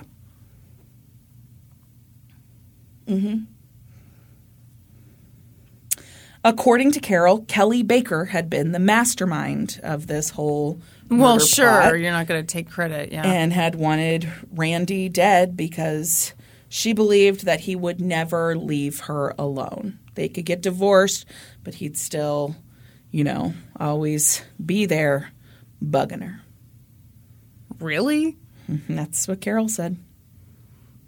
It wasn't that she wanted to split. She wanted to. Oh, it's interesting that you say that. So it turns out that maybe that wasn't the entire motive. Detectives also found out that, there was $10,000 in life insurance, but there was also several other life insurance policies totaling almost $130,000 that Kelly was the beneficiary of. And also the couple's house, because they were still technically married, would go to Kelly, and it was valued at like $400,000. Yeah, so that's making a lot more sense. Carol gives all this information to the police. She tells them that she's, she didn't really realize what was happening until it was too late. Yeah, and maybe she'd been manipulated a little bit. She called herself like dim-witted or Yeah. And then she was like, I think I need a lawyer. And they're like, Oh, Well, you know what? Here's proof she is dim-witted. She should have said that at the very beginning. Yeah, and they're like, oh, you do? And she's like, yeah, I think I need a lawyer. And they're like, okay, great, you're under arrest for a conspiracy to commit murder. Fun fact, Kelly was also arrested around that same time, and the police intentionally walked them by each other in the hall of the police station so that they would each think the other one was talking. Mm-hmm. But really only Carol was. Kelly stayed quiet. She didn't talk at all. She got a lawyer. Mm-hmm. Didn't say shit. Grizz was taken into custody outside of a house that he was living at in Denver. He came home and the police were everywhere, and he ran into the garage, ditched a gun that he had on him, and then ditched it in the garage. He did. He had it on a belt. He dropped the belt in the garage and then came out and gave himself up. Initially, he didn't talk at all either. They held him in custody for 7 months before he eventually told them that he was the person who had pulled the trigger. Wow. Did he say why he used 2 different guns? Oh, so this is fun. According to Keith Morrison, it's just how he rolls. Really? Yeah, he always had 2 guns on him. And so it wasn't even really the initial plan, according to Grizz. This is what he told them when he started talking, was that he actually had a bunch of Randy's medication crushed up into a powder. He had it in his pocket. He was going to drug him. But Randy came home earlier than he expected and caught him off guard. And so he was trying to find somewhere to hide out in the house when he heard a noise, saw something on the side of his corner of his eye, saw that Randy had come in the house, and he just panicked. He shot him behind the ear. And then he fell to the ground. He realized he wasn't dead, and so he got out his bigger handgun and shot him again. Wow. Mm-hmm. I mean, if he'd stuck with that original plan, they probably would have gotten away with this. Yep. Yeah. Oh, that's chilling. Yep. He said that he now believed that he'd been manipulated by Carol and Kelly. They had told him that Randy was abusive. See, I just don't think he could be manipulated because, he's part of the white race. I was like, where the fuck are you going with this? Yeah, he said that they had led him to believe that Randy was abusive and that Kelly needed to get out of a bad situation. Kelly was going to pay him $10,000 and give him Randy's Harley Davidson. $10,000 to murder your uncle? Your uncle, who's been the only father figure you've ever known in your life. Mm-hmm. He also, during this confession that he gave the police, he said, I really just need to clear Randy's name and let everyone know that he is a great man. Oh. Mm-hmm. God. Yeah. Carol and Grizz both took plea deals. Carol pled guilty to conspiracy to commit murder in the first degree and was sentenced to 30 years in prison. So initially she entered a guilty plea, and then she withdrew her guilty plea and then took a plea deal. But 30 years was the maximum allowed with the plea deal. At her sentencing, the Judge Shannon Lyons, said, "If anyone should have put this plan to a stop, it should have been you. Instead, you were the glue that held this conspiracy together." The judge went on to say, "I think what is fair is that you die in prison. You didn't kill a stranger. You killed your brother. If you kill your brother, who won't you kill?" Well, and you had your son do it. Yeah. Yeah. Grizz pled guilty to first-degree murder and received a sentence of life in prison without the possibility of parole. He also agreed to testify against Kelly Baker, who had pled not guilty. But when Kelly's trial began in May of 2019, Grizz was feeling a lot less chatty. His memory wasn't as good. They put him on the stand, and they were like, "Okay, tell us about the plan between your mom and Kelly and you." And he's like, "I don't remember." Wait, you just said he took a plea deal, Yeah. didn't he? He pled guilty. But then when he got on But isn't part of the deal that you have to, like, get up there and tell he the pled damn guilty. story? He got life in prison. He doesn't have anything to lose. Yeah, oh, that's true. That's true. Yeah. That's true. Yeah. So he took the stand and they were like, okay, tell us about the plan. And he was like, I don't remember. Fuck. And so the prosecutor says, okay, so were you paid $10,000 to kill your uncle? Yeah, I just don't remember. Give me a break. Okay, but you received a Harley-Davidson motorcycle in exchange for the murder, correct? And there was this long pause. And then he said, I received a Harley-Davidson motorcycle. Oh, my God. This was not great for the prosecution. His testimony was crucial to showing that Kelly was part of this plot. But he'd already confessed previously. Correct. So they played his confession. They played his It's not recorded that bad. confession. It's not Yeah. that bad, yeah. And Carol testified, and she was more willing to talk. She talked about the plan, how it had been in place for months, you know. They had all of the text messages between Kelly and Carol and Grizz. But the prosecution wondered, without Grizz being willing to say, yes, I did it because Kelly and my mom asked me to, they worried that the jury wouldn't maybe understand or believe the murder plot. They weren't worried. It didn't go how they wanted it to.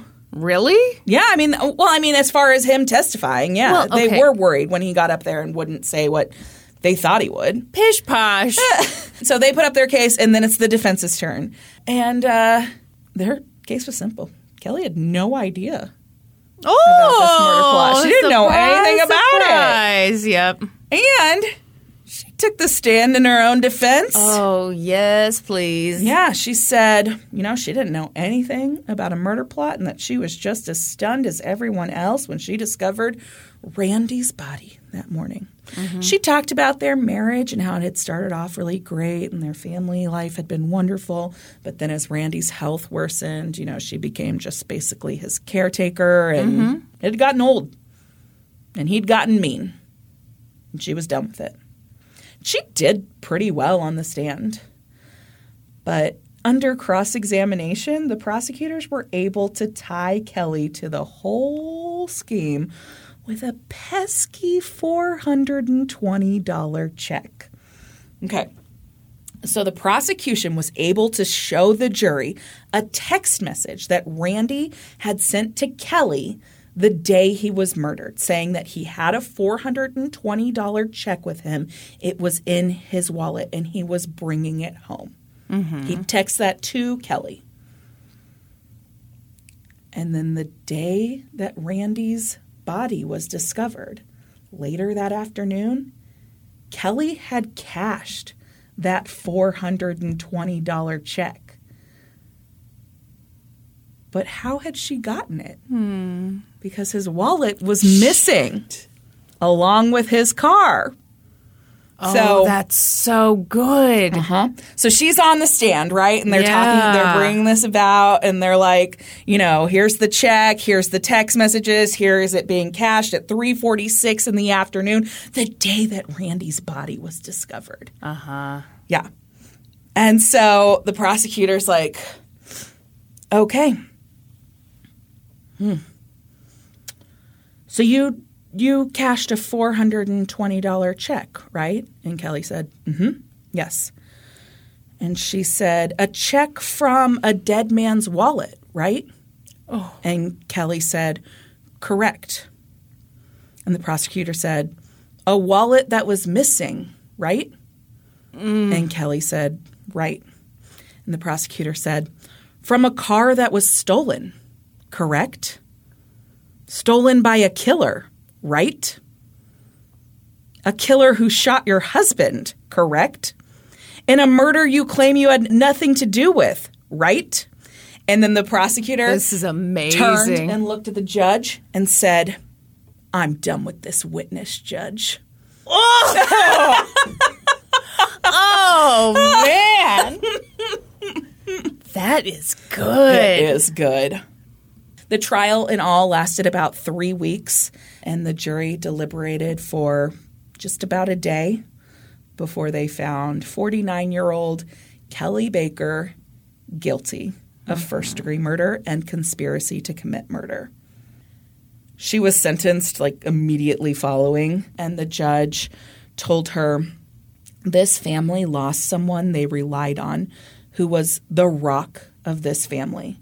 This was nothing but an evil, selfish, and greedy act. You took away a grandfather, a dad, and a great friend to many. There is nothing that will ever justify the murder of your husband. And then the judge sentenced Kelly to life in prison without the possibility of parole for the first-degree murder charge, and then he added another 48 years for the conspiracy to commit first-degree murder charge.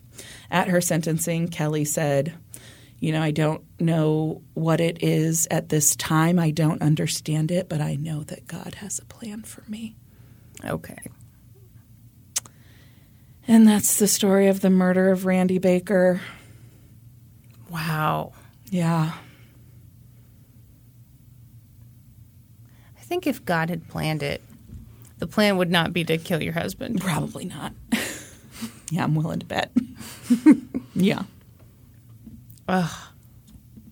Yeah. That was, oof. That grosses me out. I know. Having your son kill his uncle. The prosecution really painted Kelly as the puppet master here. You just Sorry, I hit the whole mic. The puppet master.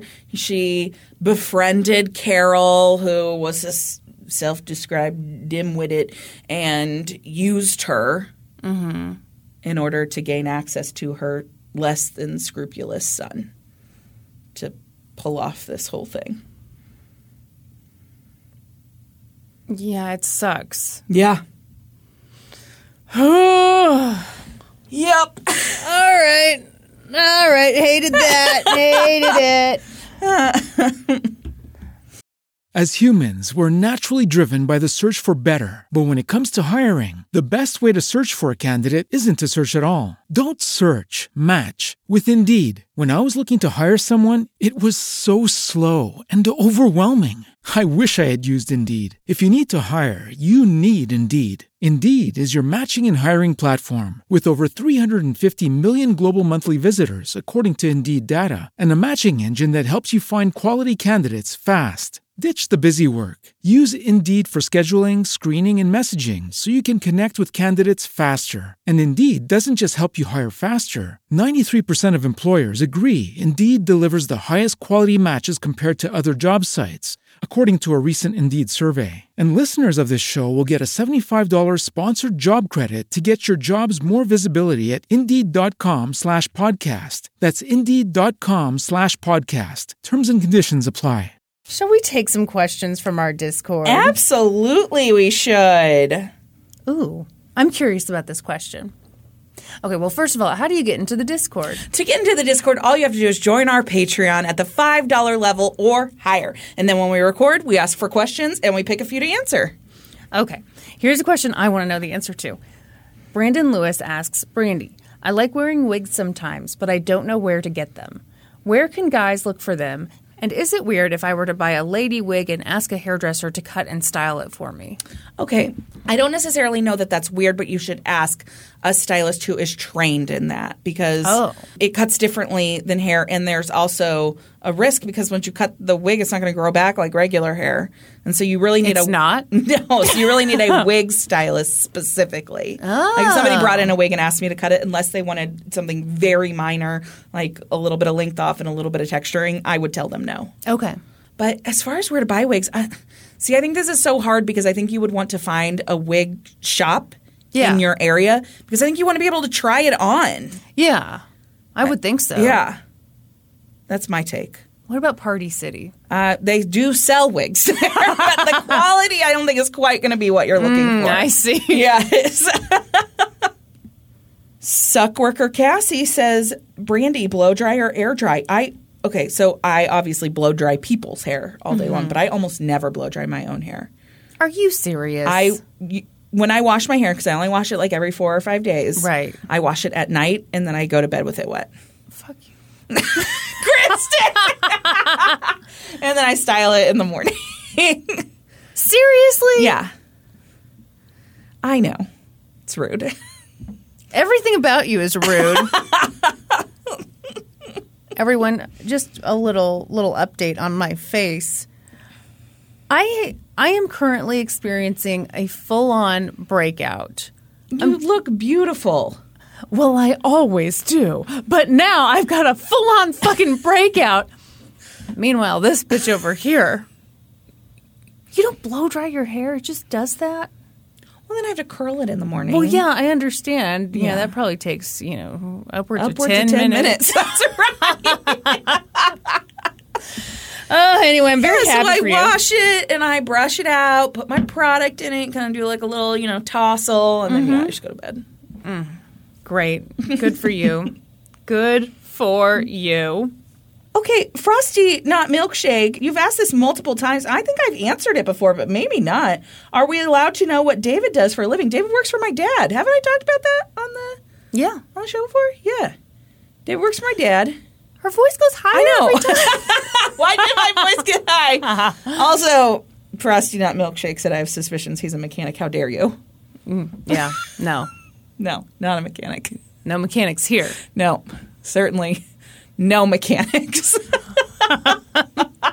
All mechanics are dead to us. That's right. That's going to seem really weird and out of context, but some guy named Rusty is like, what? No. What's wrong with me? Nothing's wrong with you, Rusty. No, Rusty, you're great.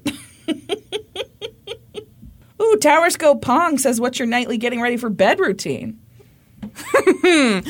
Oh, let me be Brandy for a second. Well, I just lay down and fall asleep. Yeah. Okay, so I go up to bed. I put my pajamas on. I put my watch on the charger, plug my phone in. I do one little last check of London's baby monitor, make sure she's sleeping peacefully. And then, I lay down and go to sleep. Yeah. Full face of makeup. Earrings intact. Wet hair every 5th day. That's right. What do you do? Do you really want to know? Yeah. All right. So here's the process, okay? Hey. I want to be one of those people who puts lotion all over their skin right before they go to bed and Well, you can be. No, just that's put not lotion on your skin. I have lotion on my nightstand and I don't fucking do it. So, but you want to? yeah, I feel You're like that too person. shy? No, I feel like that person has their life together better than I do. Listen, if you've got skin like that and hair like that, and that's all you're doing, don't change a thing. All right, that's fine. Anyway, here's what I do. Okay, I change into pajamas. Yeah. I'm nothing like you. I don't remove one article at a time. I get fully nude. Yeah. Well, bam. Tits out. Yeah. Then I select my pajamas. Yeah. I go into my bathroom. I'm there for quite a while. I select a scrunchie that matches my pajamas. Yeah. Okay. Throw the hair up. Pineapple it. Okay. Is it embarrassing to go through all my steps? No, I want to know. I'm legitimately interested to know what your routine looks like. Okay.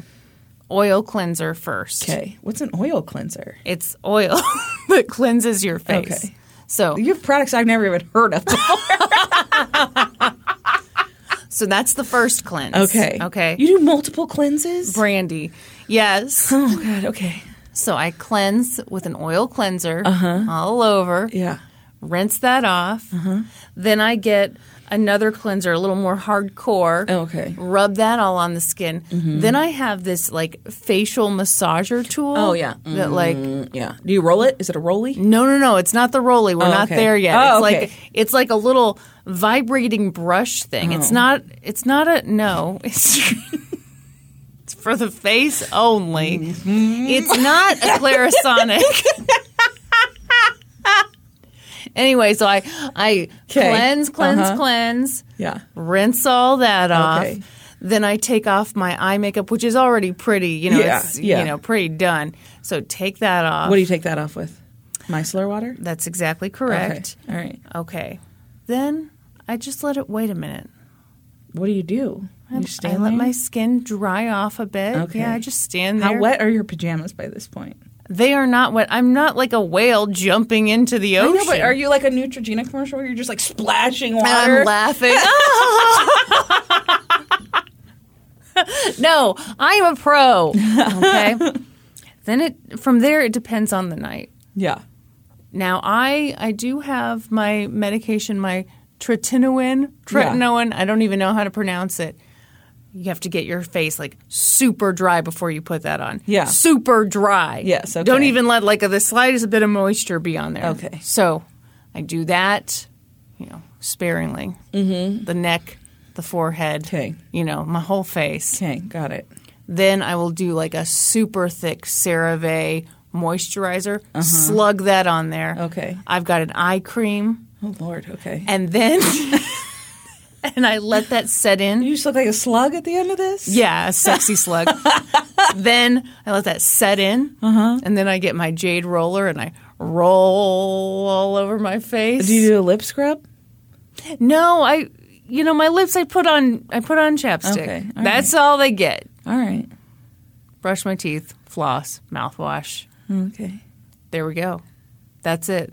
I do brush my teeth before I go to bed. So I Well, skip yeah, the part yeah. where I go to the bathroom. That's the first thing I do. I go to the bathroom, brush my teeth, and then I guess my that's pajamas on. yeah. That goes without saying. Yeah. Just piss the bed. Don't. What would be better? You seem to just kind of jump into bed. I do my 37-step skincare routine, and then I just piss myself in bed because I've run out of time. That's right. There's no time. That's a lot of steps. I kind of enjoy it, though. I mean, your skin looks great. No, it doesn't. I've got a full, breakout happening all on the lower half of my face. It's okay, though. I am more than my pimples. I'm also an asshole. That's what matters. That's right. My bad personality. Thank you for sharing all those steps with us. We're going to have to cut that. That's so boring. No, people will love that. They want to know all your steps. Ray Loves Dogs wants to know, pizza rolls or pizza bagels? Don't make me choose. No, pizza rolls all the way. I do like bagel bites, but... Well, yeah, who doesn't? Yeah, but if I had to pick one or the other, I'm picking pizza rolls. When I was in my early 20s, I always had a bag of pizza rolls in the freezer. Yeah. I was a grown-ass adult. You haven't eaten pizza rolls since? No. You haven't? I ate pizza rolls last week. You did? Yeah. I mean, I love pizza rolls, but yeah, I haven't had them in like years and years and years. You should get yourself a pizza roll. It's good. Yeah, I would come home from work. Hard day of reporting the news. And I'd heat up some pizza rolls in the microwave and make myself a side salad. I'm sorry. In the microwave? I had no time. They don't get crispy that way. They're still good, though. No, they gotta get crispy. I cook them extra because I want them real crispy on the outside. Yeah, but then it's a dangerous game, my friend, because then you bite it and it's like lava. No, you have to wait. See, you have practice in willpower. I don't have any of that. There's no time. Yeah, you take them out of the oven. I've got to make time for the skincare routine, okay? The reason you're able to wait this long is because you don't have one. Skincare routine. Mm-hmm. Ooh. Yes, it's me. Calm down. Asks, who has the better butt, David or Norm? Oh. Okay. Ooh. Not to brag to everyone. Our menfolk, they've got nice butts. Good butts. Yeah. They both have bulbous booties. Yeah. They do. I have told Norm so many times, if we could take his ass off and have him see it, he would just be jazzed. Yeah, David's and I don't got- mean like an in the mirror kind of way. I No, mean like if he if just he could saw, see it on someone else, Yeah, he'd be like, it would "Whoa." be he'd really appreciate it. Yeah, David same way, very bulbous and it's firm. Yeah, so's Norm's. Yeah. It's not as firm as David's. I've checked. I recently bought David some new jeans. Mm-hmm. I got him some American Eagle jeans that actually fit him how jeans are supposed to, fit. They actually touch his body at some point. Like, Was David in kind of a Jinko jeans? he was wearing, legitimately wearing jeans that were 3 sizes too big for him. For real? Yeah, when we met, he was wearing free jeans that were 3 sizes too big for him. I told you he would have worn his dead uncle's underwear. Like, They were free, Brandy. exactly. What more do you want? And so I got him some American Eagle jeans. They've got like some stretch to them. And he was like, he is really feeling himself in his new jeans. Did he not think like He's looking at his butt now. Yeah. He's walking taller, taking longer strides. did he not know the magic of wearing pants that fit you? He had no idea. Oh, this poor boy. Ooh, Funny Bunny wants to know, squatty potty, yay or nay?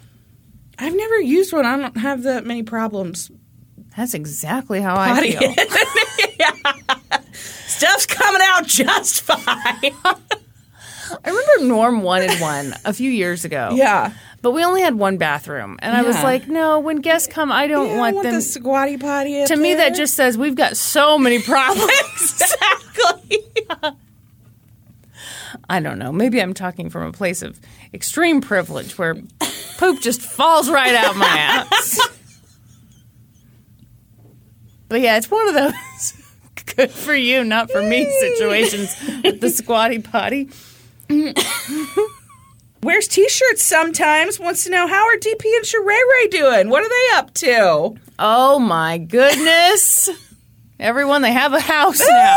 Woo! They are no longer homeless. They stop it. Anyway, my parents have a home now. They're very excited.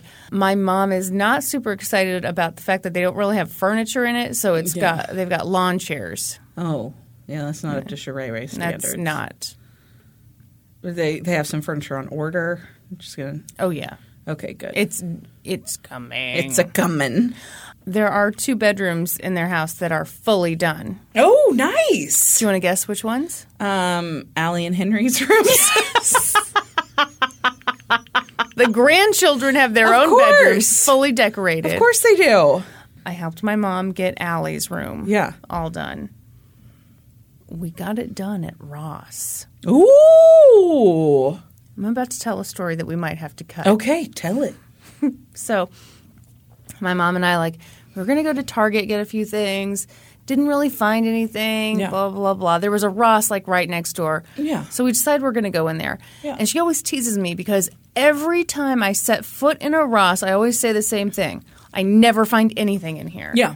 But, my sister-in-law randomly finds good dresses there. I And think I think that's the one thing Ross has. Otherwise, it's just TJ Maxx's ugly cousin. Okay. I've always felt the same way. So I was like, we'll go in here, but I sure wish there was a TJ Maxx. Yes. Well, we went in there. I didn't get a cart, obviously, because I know what's up. It's fucking Ross. Yeah. Lo and behold. Good shit everywhere. Oh my gosh. All the stuff you could want for Yeah. a little girl's bedroom. Yeah. So I was like, oh my gosh. And we went and grabbed the cart. You don't want to call Allie a little girl. She's What? not a little. She's not a girl yet, not a woman. She's 9. Yeah, she's 10. Okay, fine. Very mature, whatever. I run, grab a cart. We're getting all kinds of things, like cute little signs for her bathroom, little twinkle lights, all kinds of stuff. I found a cute rug, blah, blah, blah. My mom had already ordered a comforter for the bedroom that Right. she wasn't thrilled with. It was coming online in a couple days. But, we're like, well, what if we looked at the comforters here and we were able to just knock this all out in one day? Okay, amazing. We're starting to look at the comforters. My mom sees one that's like, okay. Yeah. I'm like, yeah, that's fine. We're looking through. This old-ass woman comes up. Mm-hmm. And she's, very old. Yeah. And she sees us looking at this one comforter, and I was like, I kind of like this. And my mom's like, I kind of like this. And the little old lady's like, I kind of like it too. And we're all like, ha, ha, ha. Yeah. Mm-hmm. It was a cute moment, right? Yeah, okay. So the little old lady. She snagged it out from under you guys? Grabbed this other one that, like, I mean, we didn't have it in the cart. Yeah. Them's the rules, right? That's right. So this little old lady, just grabbed the one that my mom had kind of initially liked. And my mom was just like, That was the one. That was the perfect comforter. It's the comforter that got away. right, okay. Meanwhile, I couldn't even remember what it looked like. And again, I feel like if it had been great, it would be in the cart. Right. Yeah. But anyway, so, my mom and I kind of leave that aisle because the little old lady's just, Yeah. doing her victory dance in the comforter aisle. Yeah. She jumped up in the air with her heels together. That's right. So my mom's just devastated. So we're in the sheets aisle now. We're looking at sheets, and she's just shaking her head. She goes, you know what? He who hesitates loses the war. I said, what? Because I didn't even remember the comforter. Like, I'm not, and she goes, the comforter. Like, the comforter? He who hesitates loses the war? So It was the perfect comforter for Allie's room, Kristen. I get it, Sheree Ray. no, we're not even done.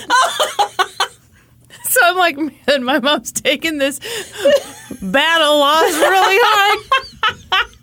So I saw, down kind of toward the cash registers were some quilts hanging. I was like, oh, okay. So I go over, I start looking through. Yeah.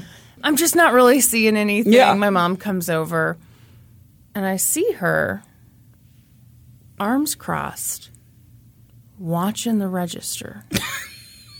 I turn. She's mean-mugging the old lady who is in the process of buying the comforter. And I was like, Mom, stop mean-mugging her. My mom goes, I wasn't mean-mugging. I just wanted to see if she was going to put it back. She's literally buying it. Got to load it in the car. Then later my mom was like, what does that old lady want with that comforter? Maybe she has a granddaughter. That's exactly obvious.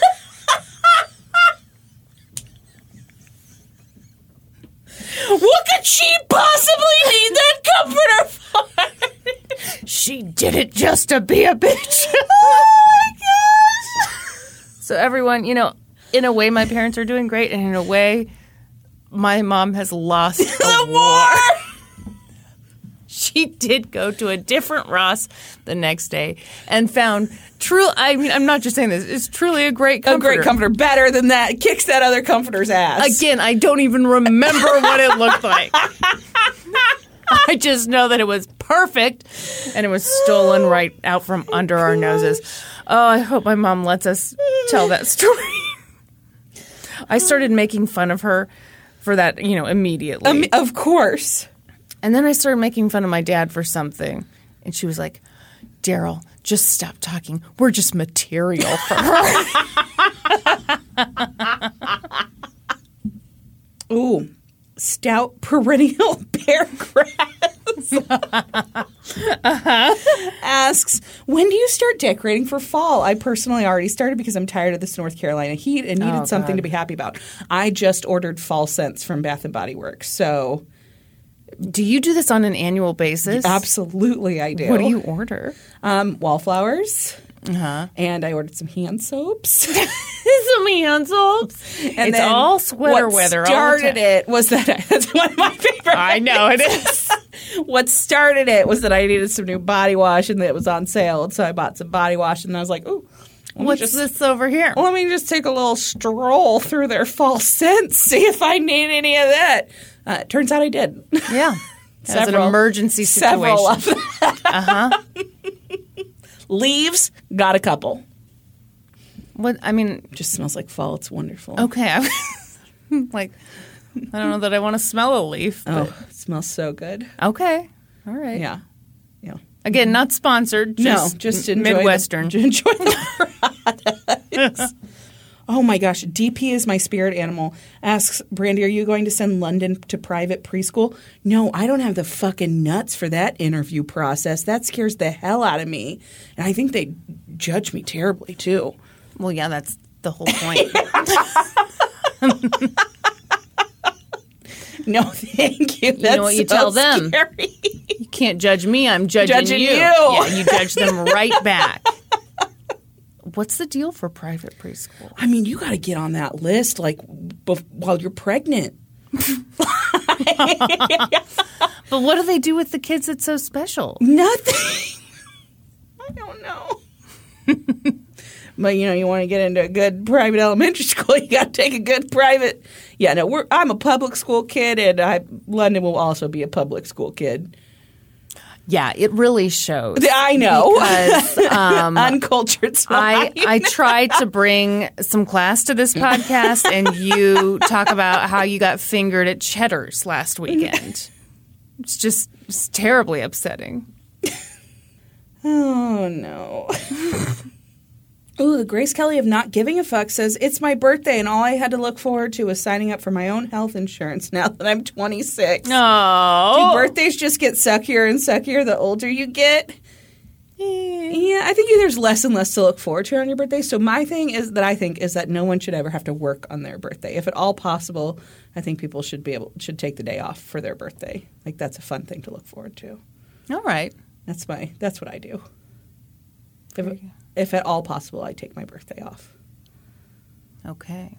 Because, I think there's less and less to look forward to as you get older. And, signing up for your own health insurance is not exciting. No. But happy birthday. Cinnamon Toast Bitch wants to know, what is your strategy should you ever find yourself on Survivor? Do you play it straight? Do you form fake alliances? What do you do, Brandy? I just try not to get a bug in my ear. I can't be spending time plotting and scheming. I'm going to just be sitting there. I'm terrified. I would be terrified that a bug was just going to get in my ear or in my vagina or some other orifice, butthole. Where are they going? Where else do they go? I tell you what. Okay. What if we guarantee you a scenario where you don't even see a bug? Okay. And also they don't go in any of your holes. Great. Now that you can relax. Okay. What would be your strategy? Yeah, my strategy would be just to be super friendly with everyone. That's not going to fucking cut it. What more can you do? Would you make the fake alliances? Yeah, probably. No, I'd be too nervous. I don't think I could do it. I think you'd be like old school Survivor where it's just about loyalty and friendship and good times. Yeah, it would be. Yeah, I couldn't handle it. I'd be too stressed. What would you do? What's your gameplay? Oh, God. Also, where do you poop? They do an aqua dump. In the ocean? Yeah. That's what they're doing? Yeah. Like that. Are you again thinking something's going to crawl up your hole? Yeah. Like as soon as the poop comes out, something else is going to go back in? An eel? Yeah, an eel, a crab, cling onto my butthole. Just grab one labia. I don't know. It's a bad news.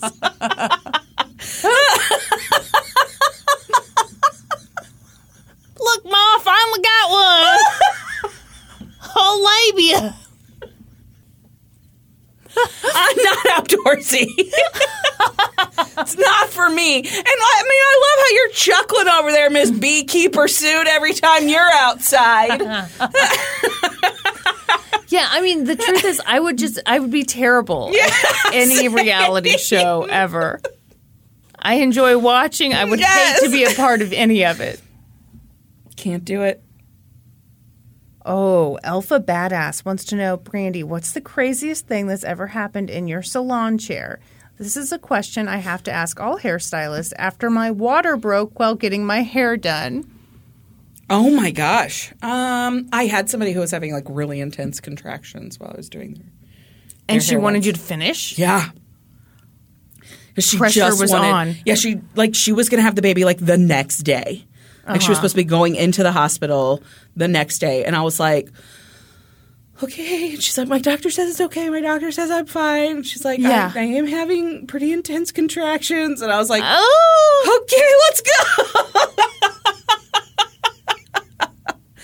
I mean, that might be as wild as it's gotten. I've never had anybody experience like a medical emergency or anything like that.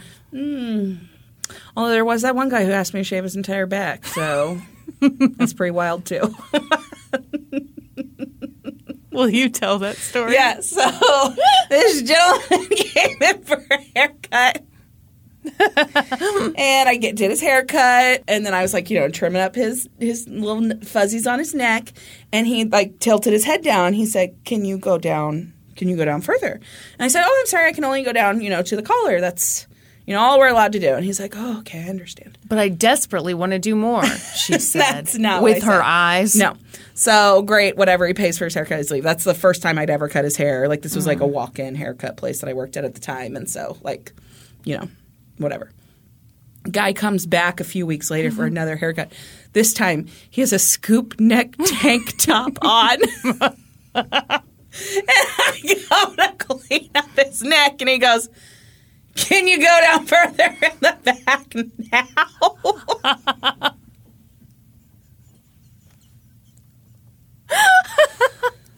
Guy just had his back shaved. Dear God.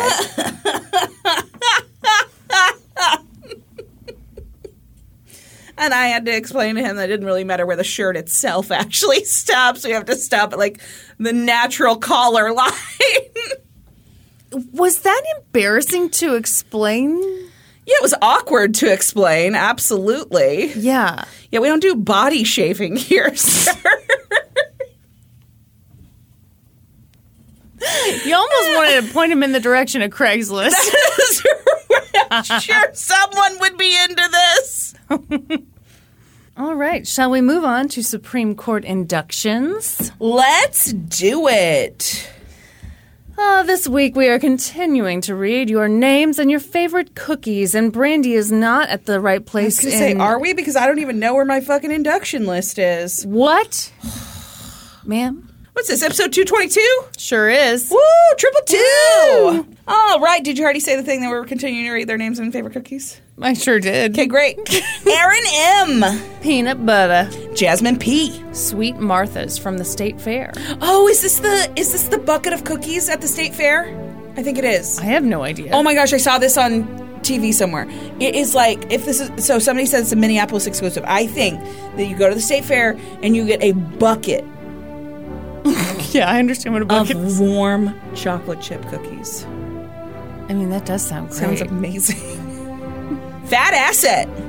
My own personal frosted butter cookies, and I sell them too. Oh shit, that sounds Oh. good. Esther Pants. Chocolate chip cookies with walnuts. Rebecca McGregor. Chocolate mint crinkle. Catherine C. Snoop Dogg's Rolls Royce peanut butter chocolate chip cookies. Oh, What is that? I want that. delicious. Abby. Chocolate with Andes mints. Oh yeah, that sounds good. Lydia. My famous chocolate chip cookies made with pudding mix. Okay. Melissa T. Underbaked chocolate chip. Alexia Marcella. Honey cookie. What's a honey cookie? I don't know. I don't trust it though. All right, I'll get to the bottom of this. Chrissy Kersey. I like penguins. What? Okay. It's a type of chocolate cookie sandwich here in the UK, which comes with a penguin joke on the wrapper. I thought it was like that kid in that clip. I like turtles. That's exactly what I was thinking. Also, Chrissy, I like saying your name. Chrissy. Lauren.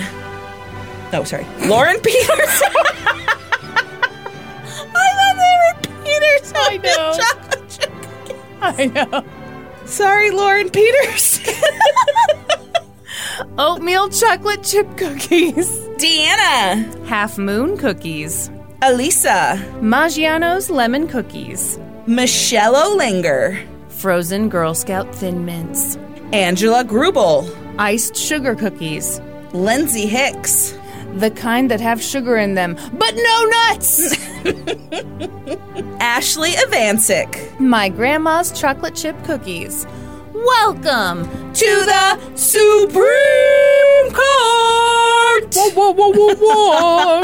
Thank you, everyone, for all of your support. If you're looking for other ways to support us, please find us on social media. We're on Facebook, Twitter, Instagram, Patreon. Please remember to subscribe to the podcast wherever you listen, and then head on over to Apple Podcasts and leave us a 5-star rating and review. And then be sure to join us next week. When we'll be experts on 2 whole new topics. Podcast adjourned. And now for a note about our process. I read a bunch of stuff, then regurgitate it all back up in my very limited vocabulary. And I copy and paste from the best sources on the web, and sometimes Wikipedia. So we owe a huge thank you to the real experts. I got my info from an episode of Obsession, Dark Desires, titled Home Sweet Hell, and the article Obsession with House He Lost Was Death of Dallas Man by Selwyn Crawford and Tanya Iserer for the Dallas Morning News. I got my info from an episode of Dateline, an episode of On the Case with Paula Zahn, and articles for Oxygen, the Weld County DA, the Coloradoan, and NBC 9 News. For a full list of our sources, visit lgtcpodcast.com. Any errors are, of course, ours, but please don't take our word for it. Go read their stuff.